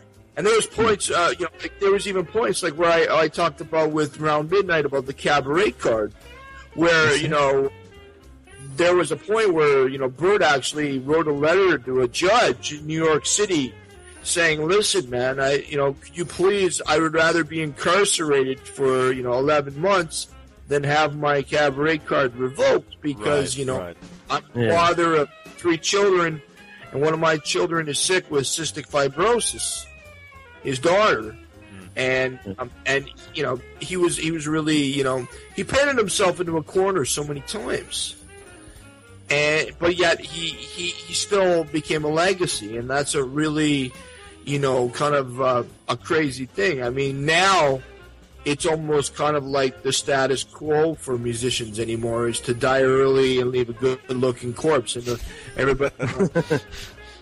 everybody loves you when you're dead, you know. Yeah. But at that time, I mean, you know, everyone was just like, man, you know, like hospital after hospital after hospital. And it wasn't, to be fair, it wasn't just Charlie, because I mean, like, you look at Billie Holiday, you look at, you know, so many others that look at Charles Mingus. Oh, big time. Monk for weed. Yeah. You know, like, I mean, like, there's actually, you can go on the internet right now, and I think, I forget where I found it, but you can find a list of all the musicians who had their cabaret cards revoked. Yeah. Man, and it's a who's who. It's all the greatest, man. They had all their cards yanked multiple times. And what's really incredible about it is that cabaret card, eventually they wound up, getting rid of it in 1967, I believe. Mm-hmm. So even up to the point, the late 60s, they still had to have that card. So basically beyond that point, performers didn't need to have such a thing. Right. Okay. But before that, it was a way to kind of, it was a way for them to kind of scour the clubs, the law and the local government to kind of, keep the bad elements out of all the reputable nightclubs, in the major cities in Chicago and New York and L.A. and all these places, right? So anyway, I want to say that the beginning of this film, it actually starts with, when I first started to watch it, I thought it was, first and foremost, before we get into it, I have to say that Forrest Whitaker, and not the back of Forrest Whitaker's neck, no. A very good member of the community. Right? We're talking about the man, Forrest Whitaker. Yes. He fucking owns in this film, man. 100%. If there is a film, your career establishing film, this is it for him. This is it. I saw him in The Last King of Scotland. Yes. And I was amazing. But this is the film as far as I'm concerned. Yeah, definitely. He totally owns the movie, and you can't keep your eyes off him whenever he's on screen. No. He's one of those guys that really owns the screen. But I have to say that the lady playing as his wife, Diane Venora, playing as Chan Parker, you're right that Forrest Whitaker does own the movie, but Diane Venora is really taking it up to him as much. She completely owns the role, and I think that they have. I don't want to use that hackneyed word, an on-screen chemistry, but definitely when they're together, they create something that I'm not sure that any other actor or actress could have done for the role. The sum is greater than the individual parts, which are pretty high to begin with. I really like her part. Yeah. When you initially see them together, and you see their relationship, it seems like it's so dysfunctional, like it and it is. But I mean, that way they talk to each other, it's almost like like it's so schizophrenic. Yep. But you realize it works for them. That the way that they talk, and I mean, like in the beginning when Charlie comes home, and then he's like, "Don't humor me," and she's like, "I'm sorry, I was humoring you," and it's like, what, and it's really hard to wrap your head around at first, but then when you realize the whole relationship that they have, and the way that they look at each other, and the way they respect each other and understand each other, it's all it works for them. Yep. But I wanted to say, at the beginning of the film, I initially thought, as I was watching it, I thought it was Forrest Whitaker's son, when in fact it was actually Forrest Whitaker's younger brother. Yeah, Damon. Playing Bird. As a young child, or as a teenager? As a teenager, when he was on the bicycle. Right. Yeah, and so when I was at the morgue as well. Right. And he actually plays a younger Forrest Whitaker in what's the samurai movie he made? Ghost Dog. Ghost Dog. Yeah. Right. Yeah. Jarmusch. He plays a younger, exactly. He plays a younger Forrest Whitaker in that as well. Right. And you know what's really funny? I wanted to get into this whole thing about addictions, right? And I know we tapped into a little bit of the reefer with Round Midnight, but I wanted to say that, there's a thing that really has bothered me. And I mean, we could ruminate about this for hours and hours and hours, but I'll keep this short. But, a lot of people have this belief that jazz musicians have to be addicted to something, or they have to be tormented, or, they have to be so self-destructive, the same way that blues musicians, were, that they had to kind of, be alcoholics or be total skids or sell their soul to the devil or this kind of thing. And if you, it's If you were on heroin, you were Charlie Parker. If you weren't, you were Kenny G. You know, this kind of assumed bullshit. You know, I don't buy it for a second because you know, and Bird gets into it because you know later on, like we'll talk about the character Red. Right. Yeah. Red Rodney. Red Rodney. Well, we'll get into that in a minute. But I mean, the thing is, if you look at the history of Charlie Parker, actually. The reason that he became a heroin addict is that he was actually in a car accident as a young person, and the doctors actually gave him morphine injections to kill the pain, and that's what actually caused him to become addicted. It wasn't a thing about where he had an influential artist or someone who struck him as somebody he wanted to be, like you know. His protege. I mean, an influence. Like, you know, it wasn't that at all. It was the fact that, you know, at that time, I mean, the doctors were slinging shit around like it was like peppermint candy. Yeah. You know, like a lot of these guys were writing scripts for like things that would knock you on your ass today. That you basically have to be a doctor today to get half of the stuff that they did back then. Yeah. So I mean that's where a lot of it came from is that. And the fact that, you know, you got to realize, too, that, and I'm not sympathizing with his plight, but also you got to realize that a lot of the jazz musicians at the time, I read an amazing book by Studs Terkel, who's a Chicago historian, and he's now deceased, but he was a kind of a collector of oral histories, you know, about different cities and different themes and topics. And he would say, you know, the jazz musicians, you know, they'd be able to play in certain cities throughout the United States, but they weren't able to stay there. Mm-hmm. It's just, okay, you know, we're giving you a couple of bucks, boy. Get the fuck out of town. Now, your band, get the fuck out of town. So then they'd have to drive all night to the next city and be lucky if they would find a place to stay. You know, and this was the plight of so many blues musicians too. So these guys would make a living going town to town, you know, line to line, all the way down, and these guys would stay up on methamphetamines, you know, and they'd be like, you know, banging whatever they could just to get through the set, you know, and there was a lot of massive depression. There was like, you know, blatant racism, all this thing.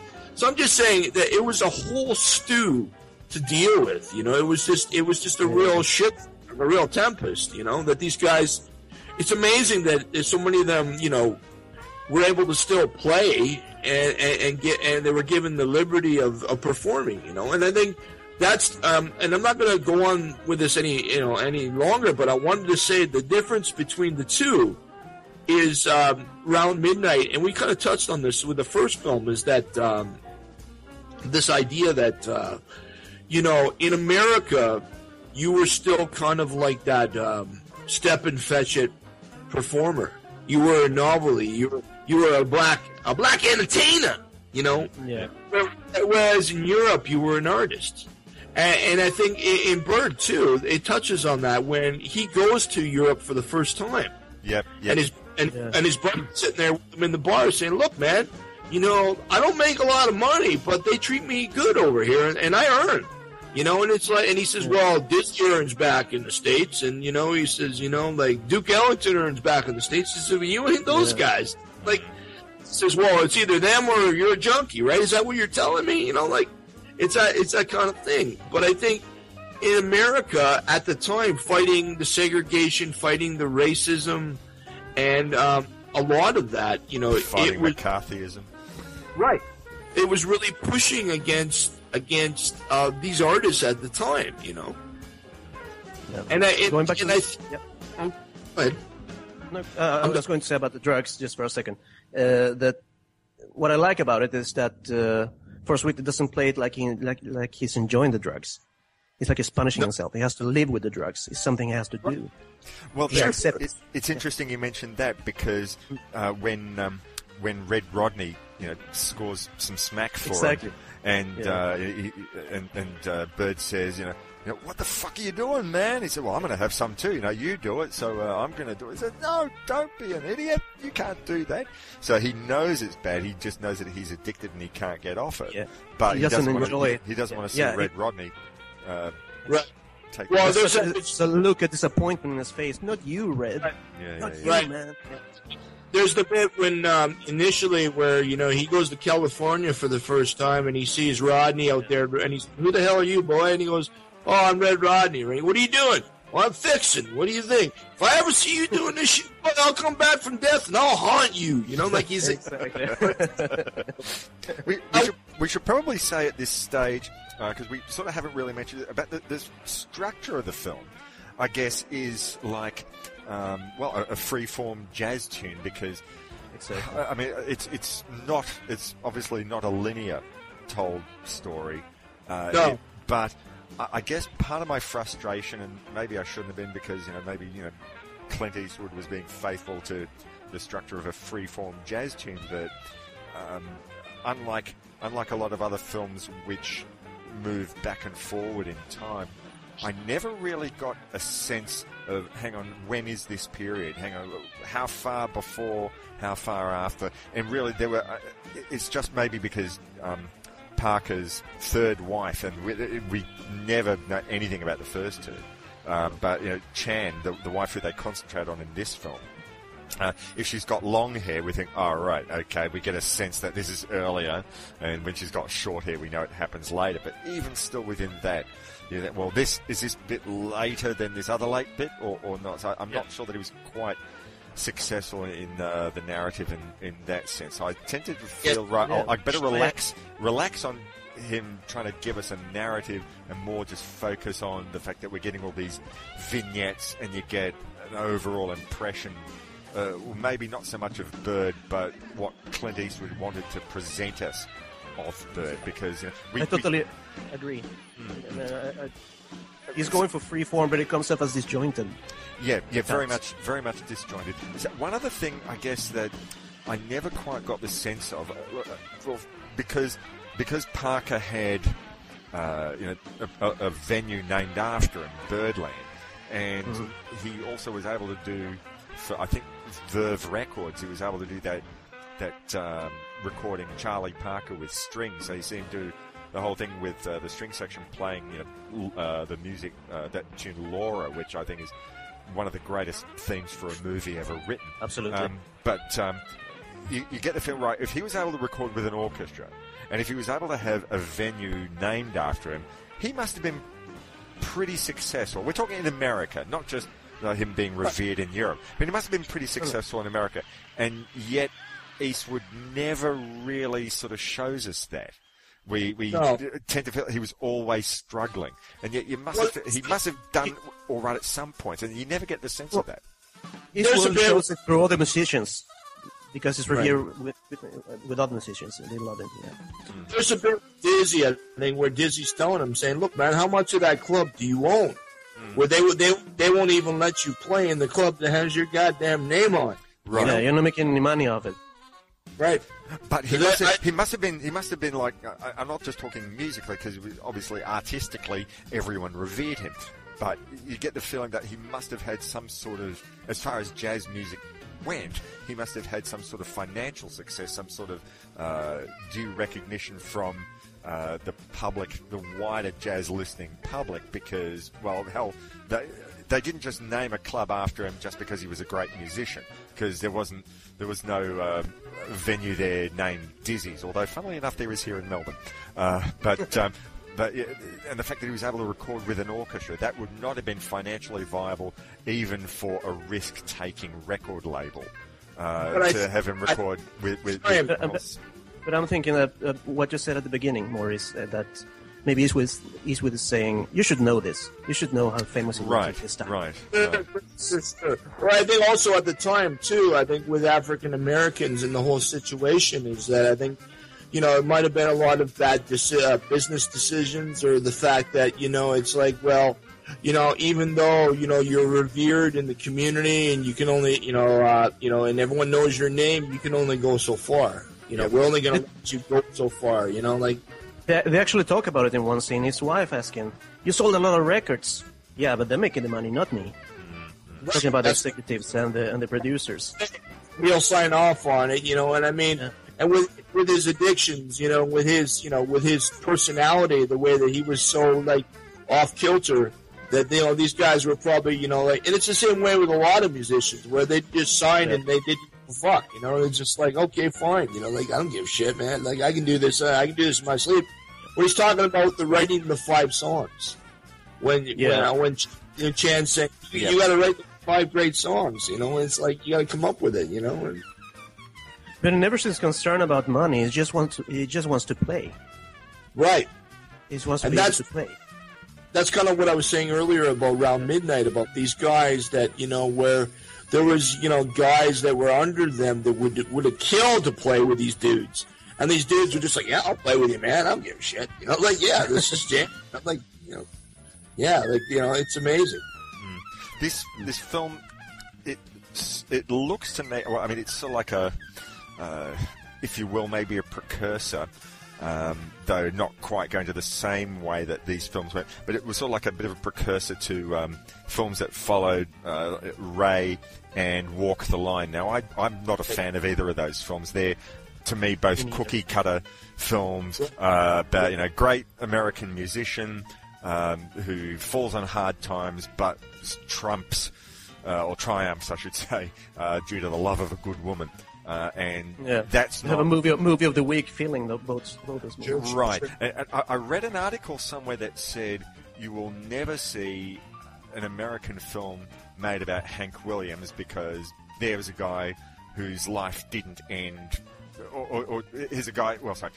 There's a story about a guy whose life didn't have a happy ending, or a movie that wouldn't have a happy ending. He shoots himself. Right. Whereas I thought, but hang on, have you thought about Bird? Because, you know, really, you know, it's maybe that's the Hank Williams story, because but on the other hand, I can't help thinking that there's. I can't quite put my finger on it. It looks like an American film as opposed to Round Midnight, which, well, I guess ostensibly it is a European film with a lot of Americans in it, but they have a different tone. There's a sense of melancholy but not hopelessness in Round Midnight, and Bird, it's, well, we're going to take on this dark spiraling path. It's just, it didn't have the happy, hopeful ending that Ray and Walk the Line do. No. But it looks, it sort of has a feel that those two films sort of went and took to a further extent. I still think that Bird is a better film than either of those two by a long shot, but it's not, for me, as well told a story as Round Midnight. And maybe that's not its fault, because Round Midnight, you know, despite whatever they might say about, it's based on these people's lives, a fictitious story about these people's lives, but it is a fictitious story ostensibly. They're making up some names, and they have the luxury of saying, right, we're going to tell you just this one brief story, a few months in the life of this character, whereas I have a very bad relationship with biopics. I think that probably one of the more successful ones, or at least one that I really like, is the film Backbeat about the Beatles' time in Germany, because it's just like that brief period. It's not going to attempt to explain everything that we already know and have read and seen in documentaries 1,000 times about where the Beatles went. That's too obvious. Let's just talk about this one chapter in their life. And it's a well-made film, but more to the point, I love the fact that it just concentrates on that one bit. And I think in Bird, really Eastwood saying, I'm going to run here, I'm going to tell you this story. Hang on, now I'm going to tell you that story. And I think that's maybe where the film fails a bit. She tries to cram in too much, So, what was that, Rodrigo? He tries to cram in too much into the movie. Right. And I think that's my main problem with the movies, is with this maybe a bit too much in love with the story. Yeah. Right. So, you're going to say, Tim? Yeah, I was going to say that he bites off more than he can chew. But there's one thing I wanted to get into that I thought was kind of interesting. Is two characters that kind of come up in different moments in the film. Is, you know, at the beginning, when he's a young man, when it's Forrest Whitaker's brother, the coroner, when the coroner said to him, Right. you know, you're only going to live till you're 40 or whatever, you know. And there's that.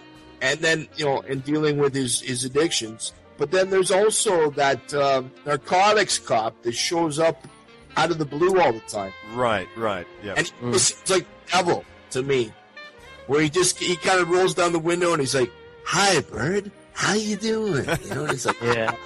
You wanted to punch him in the face. "Oh yeah, right." And he nails Red too, right? Yep, You know? yep.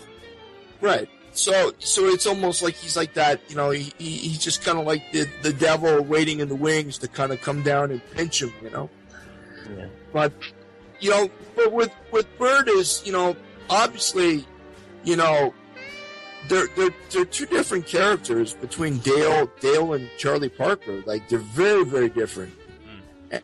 And I'm in the sense that, you know, Charlie Parker, he was burning so bright that he, you know, there were so many things that got left to the wayside. I mean, you know, and even with Chan, like she kind of even misconstrued. Like, for example, when he comes back and his daughter's dying of cystic fibrosis, and there's a scene that really hit me where he says to his wife, "Is it okay if I kiss her?" Yeah, And his wife says, "What do you mean, is it okay if you kiss her?" And he goes, "Well, I don't want to wake her up. That's why I'm saying it." You know, and she thought he was just kind of treating her like she's an object or something, right? You know? Yeah. And there's and I love that he says to her, "I don't want to make it difficult for you." Right, exactly. He says to her. Yeah, it's not really concerned about, he's concerned about the child, but he's concerned about his wife more. Yeah. But she's misconstrued it. She's misconstrued his intentions. She's thinking, you know, he's looking at the child like it's like some type of, "Oh, what is this doing here? Oh, this object," Exactly. you know, like, yeah. And so I guess I want to return now that you've sort of, you know, brought in about their relationship. I've already mentioned the fact that I thought, you know, Diane Venora brings as, you know, strong a performance as she can, obviously, against, you know, a titan like Forrest Whitaker. But yeah, she strikes me like she's got really two characters that she's playing in the film. I mean, we get the sense that when she's this young socialite about town, she's going around, going to jazz gigs and just having a freewheeling time of her life. And, you know, at first she doesn't want to get in a relationship with Charlie Parker when she meets him, and he wants to be in a relationship with her. But, you know, finally, you know, she gives in, and then she's forced to be the good mother, the good wife, and it's a long way off from, you know, what she started out. And you sort of wonder whether, but you never get the sense that her character regrets, "Look what I gave up." She regrets that she can't save him. There's this one moment in the film, you know, he's just come back from, I can't remember where, from the studio or come back from a tour, and he says, "I need to go out again," like 5 minutes afterwards when things getting difficult. He says, "Oh, I need to go to speak to so-and-so about a session." And she knows that he's gone to, you know, to get a hit. And you know, you never get the feeling that she feels like, "Why did I leave that life behind?" It's like, I regret that I can't do anything to save him. Right. And that's what I like about her character, because a lot of times women in this type of movies are just foils. Yeah. For the male character, they're just there to ask questions and for exposition, more or less. But in this movie, she has her own life, and you get the feeling she has her own life, her own personality, beside the life that she has with Bird. So she's her own person. Yep, certainly is. One other point that I was going to make, this is like something that really hit me quite emotionally. And this is all due to Forrest Whitaker's incredible performance. He drew out a whole heap of emotion out of his character, and really, you know, out of me as a viewer. And that's at a bit, I can't remember the name of the character, but early on in the film, where I think where he first starts playing the clubs, and, you know, there's a saxophonist who he reveres, and he, you know, gets on stage with him, like at I don't know, whatever the jazz equivalent of a hootenanny is. And then later on, he sees that, this guy, this saxophonist has realised that it's not going to be, he's not going to feed his family, or he's not going to put money in his pocket by playing jazz. So he goes in for the rock and roll craze, and he goes and sees him playing R&B or rock and roll at the Keith Apollo. David. Yeah, Keith David talking about when Keith David, he throws his sax off the bridge. When he sees... Realizing that, it can never be Charlie Parker. Yeah. It can never be him or beat him. Yeah. So what does he do? He goes and honks his horn, or he becomes a honker. And Charlie Parker walks in to, was it at the Apollo? I can't remember what the theatre was, but he sees him playing, and he's thinking, I don't believe it, you're playing this shit. And, he says to the guy, are you playing R&B here over here? It's not R&B, man, it's rock and roll. Yeah. And I mean, that was probably like a dilemma that was facing a lot of musicians of the time. Yeah. They find they either had to adapt or just really find that they weren't going to be able to play anywhere, really. I mean, I guess a lot of musicians, they could adapt in one of two ways. They could either sort of choose to pursue different jazz stylings and see if that worked. And people like Miles Davis, he was really sort of pushing the boundaries always. He went from with different styles of jazz. Some say he was like one of the founding fathers of jazz fusion, and he was always listening to what different people were doing and brought it back home to him. Or you could just sort of say, right, well, no, I'm not even going to try. And like this guy who says, right, well, the rock and roll craze is where they need me. I'm just going to honk my horn. And what was the line that Parker says to him? He steals his sax and says, I just wanted to see if I could play the same note over and over again, see how long I could do that too. Right. Before I forget, something I wanted to mention that is kind of funny. It's a Charlie Parker anecdote that I read years ago that I always thought was hilarious. And I think Charlie Parker was playing with Duke Ellington or some major band leader's band, and that this guy, he would basically nick all the musicians for being late. He'd dock them. Wasn't it a Cab Calloway sort of thing? Could have been Cab Calloway or one of these guys, but he was basically docking all these guys for being late. Yep. So he was giving Parker big time shit for always showing up late or not showing up at all and being on the nod. So Charlie, he used to basically, boot up after a gig. Well, the one day he decided he got this idea that he would boot up before the gig and he would fall asleep under the stage. There was a little laptop. He got a little blanket and a pillow. Well, he went on the nod and he fell asleep under the stage. Well, he missed the whole fucking show. He slept through the whole fucking show. He was out. He was out unconscious, like KO'd. So when he woke up the next day, Cab Calloway comes up, or whoever the band leader was, came up and said, "Man, Parker, you're out of the band." And he goes, "Why?" He goes, "You couldn't even bother showing up for the gig." And he goes, "I was there." He goes, "What do you mean?" And he goes, "I was sleeping under the stage, man. I stepped in. I didn't mean, but I was there early. All my intentions were there. And I think that was hilarious. I mean, that's Parker, though. Sorry, go on. Well, I think the problem with Parker too was that as his name, was passed around, and as he gained notoriety, and he gained his status, it also came with the fact that he was, unreliable. So I mean, there was people willing to put big money down on him, but it was almost like playing the lottery, betting on the horses, right? Yeah.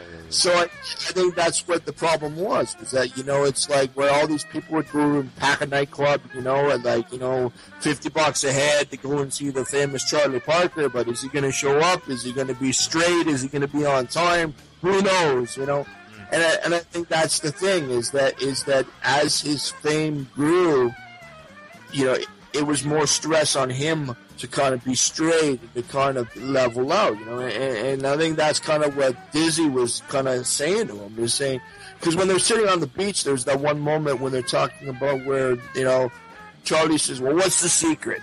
You know, what's the secret? You know, and Dizzy says, what do you mean? The secret of keeping the band together? The secret of being straight? The secret of not losing your shit? Man, he goes, I don't want to give in to the white people. I don't want them to think I'm some type of, you know, unreliable nigger. You know, that's what he says. Yes. Yeah.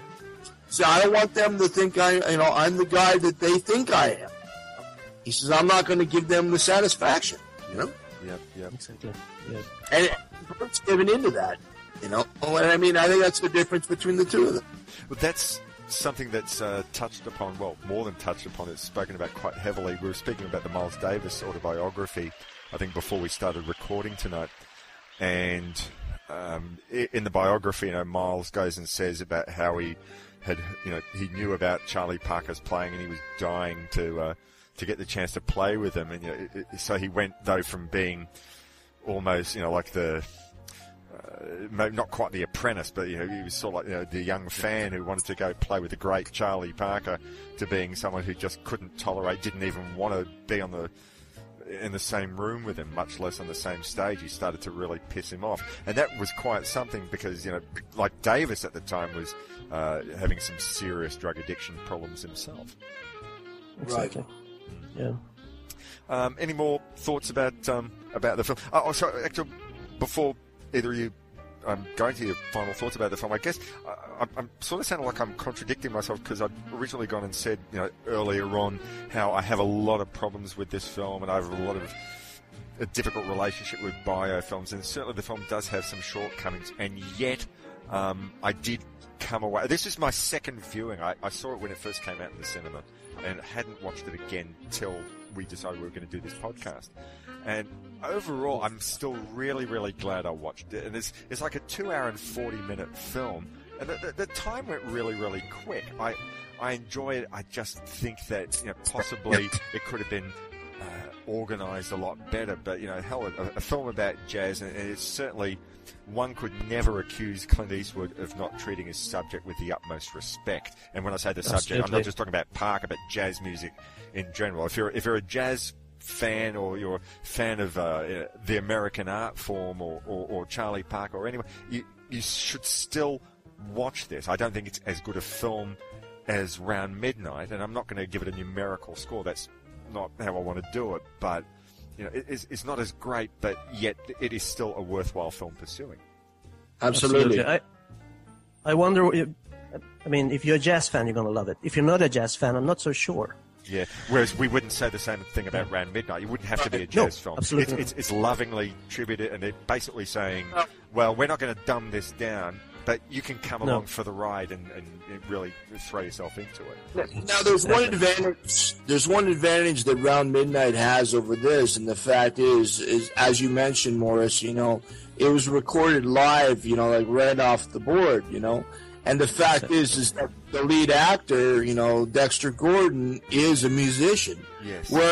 Whereas in this, I mean, Forrest Whitaker, you know, I mean, if you didn't know better, you'd think he'd been playing for years. Right. I mean, well, really. You want to tell the story about how the music was recorded for this? Because that's a really good story. Do you know? No. Go ahead. Okay, I'll quickly. Do you know, Rodrigo?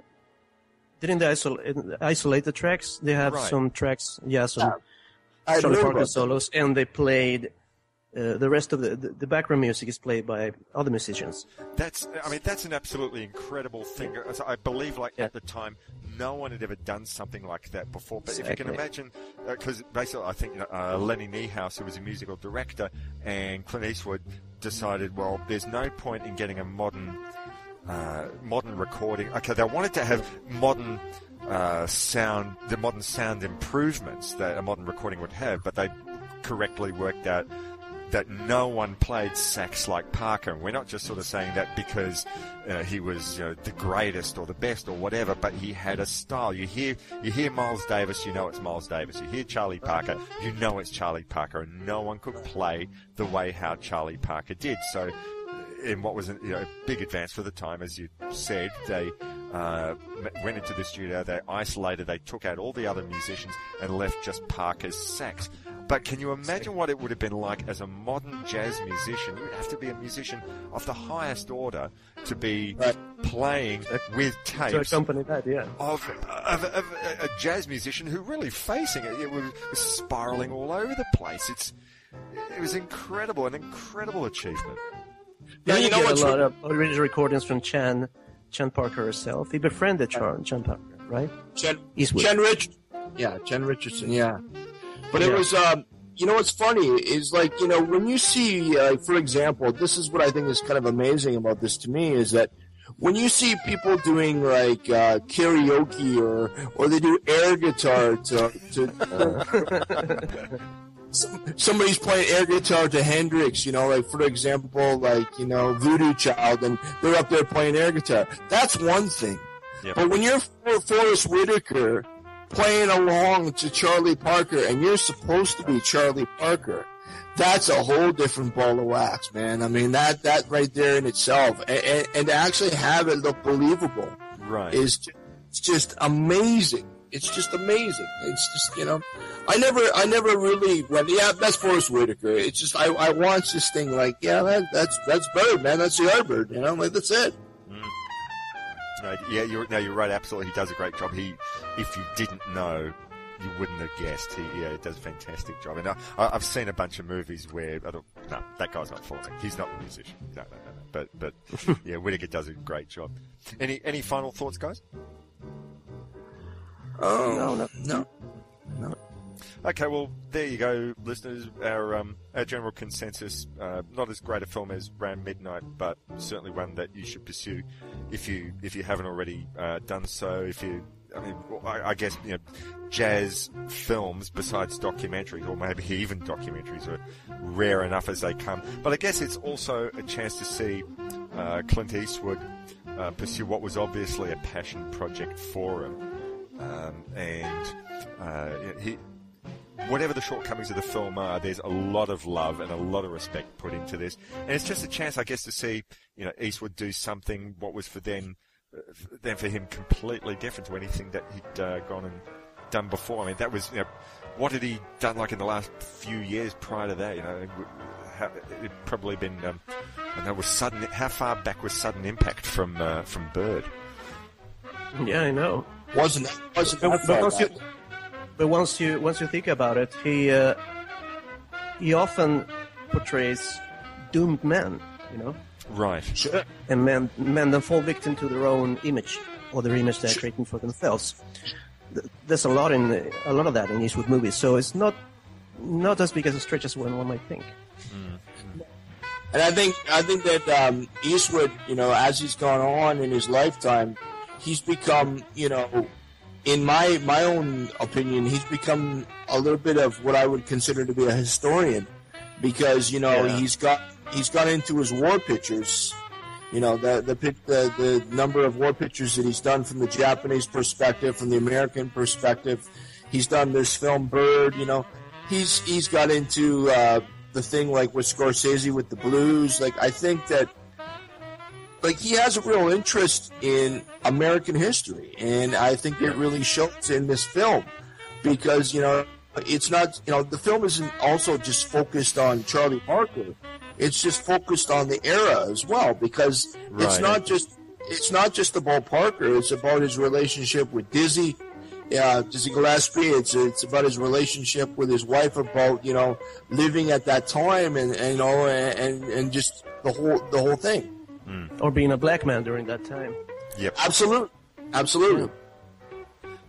All right. Okay. I think that concludes our discussions on those two fine jazz films. We've got to find another couple of jazz films that we can bother Will and Sammy to let us talk about for a future episode. Or maybe we should just find some other music films in general. I think that'd be a hell of a lot of fun. But I just want to thank both of you guys, because I've had an absolute blast just discussing these films with two like-minded people tonight.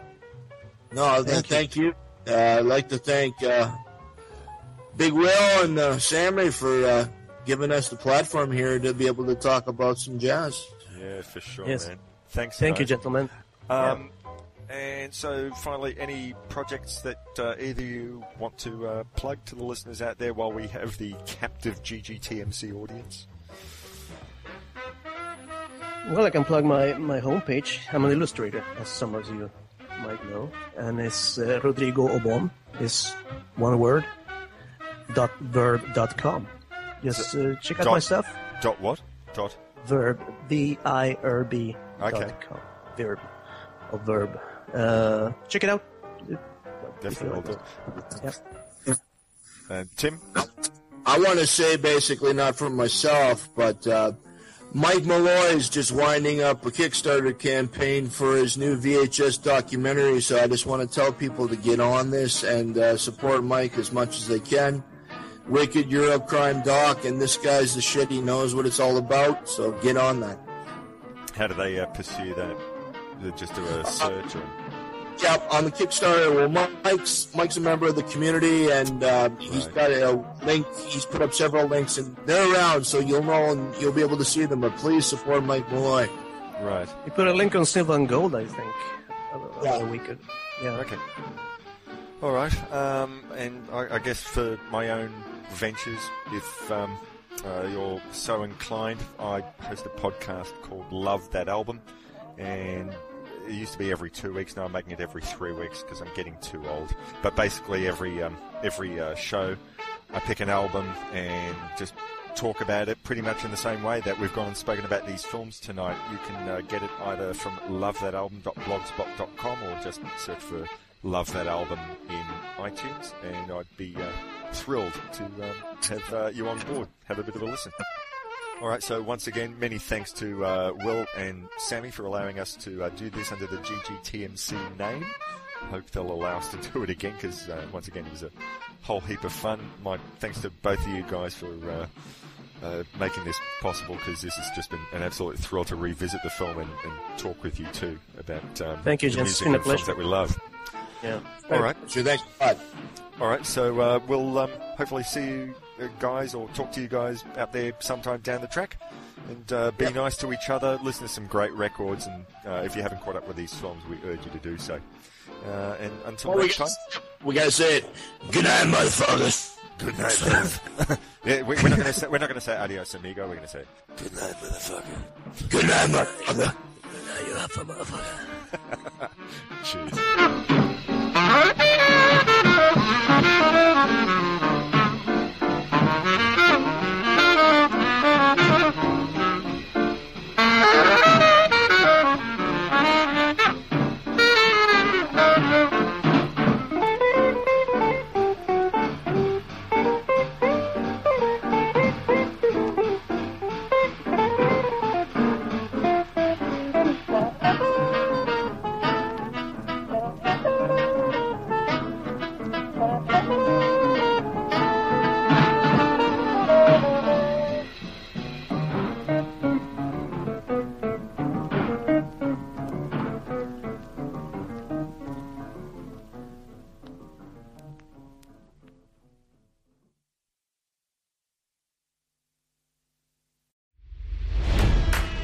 It's NFL draft season, and that means it's time to start thinking about fantasy football. FantasyPoints.com features industry-leading experts and prognosticators using proprietary hand-charted data to help you score more fantasy points. FantasyPoints.com is the place to go for whatever kind of fantasy football you play. Whether you play fantasy football, daily fantasy sports, or do a little bit of everything, Fantasy Points has the meticulously researched content to guide you to victory. And why wait for the fall? Fantasy Points also covers the new spring football league, the UFL. Join the guru, John Hansen, Scott Barrett, Joe Dolan, and other massive names in the fantasy football universe with an exclusive offer. Use code Pantheon for 15% off any Fantasy Points package, including the all-in package, with access to every article, tool, and data nugget that Fantasy Points has to offer. That's FantasyPoints.com and code Pantheon for 15% off at Fantasy Points. FantasyPoints.com, code Pantheon. Score more fantasy points.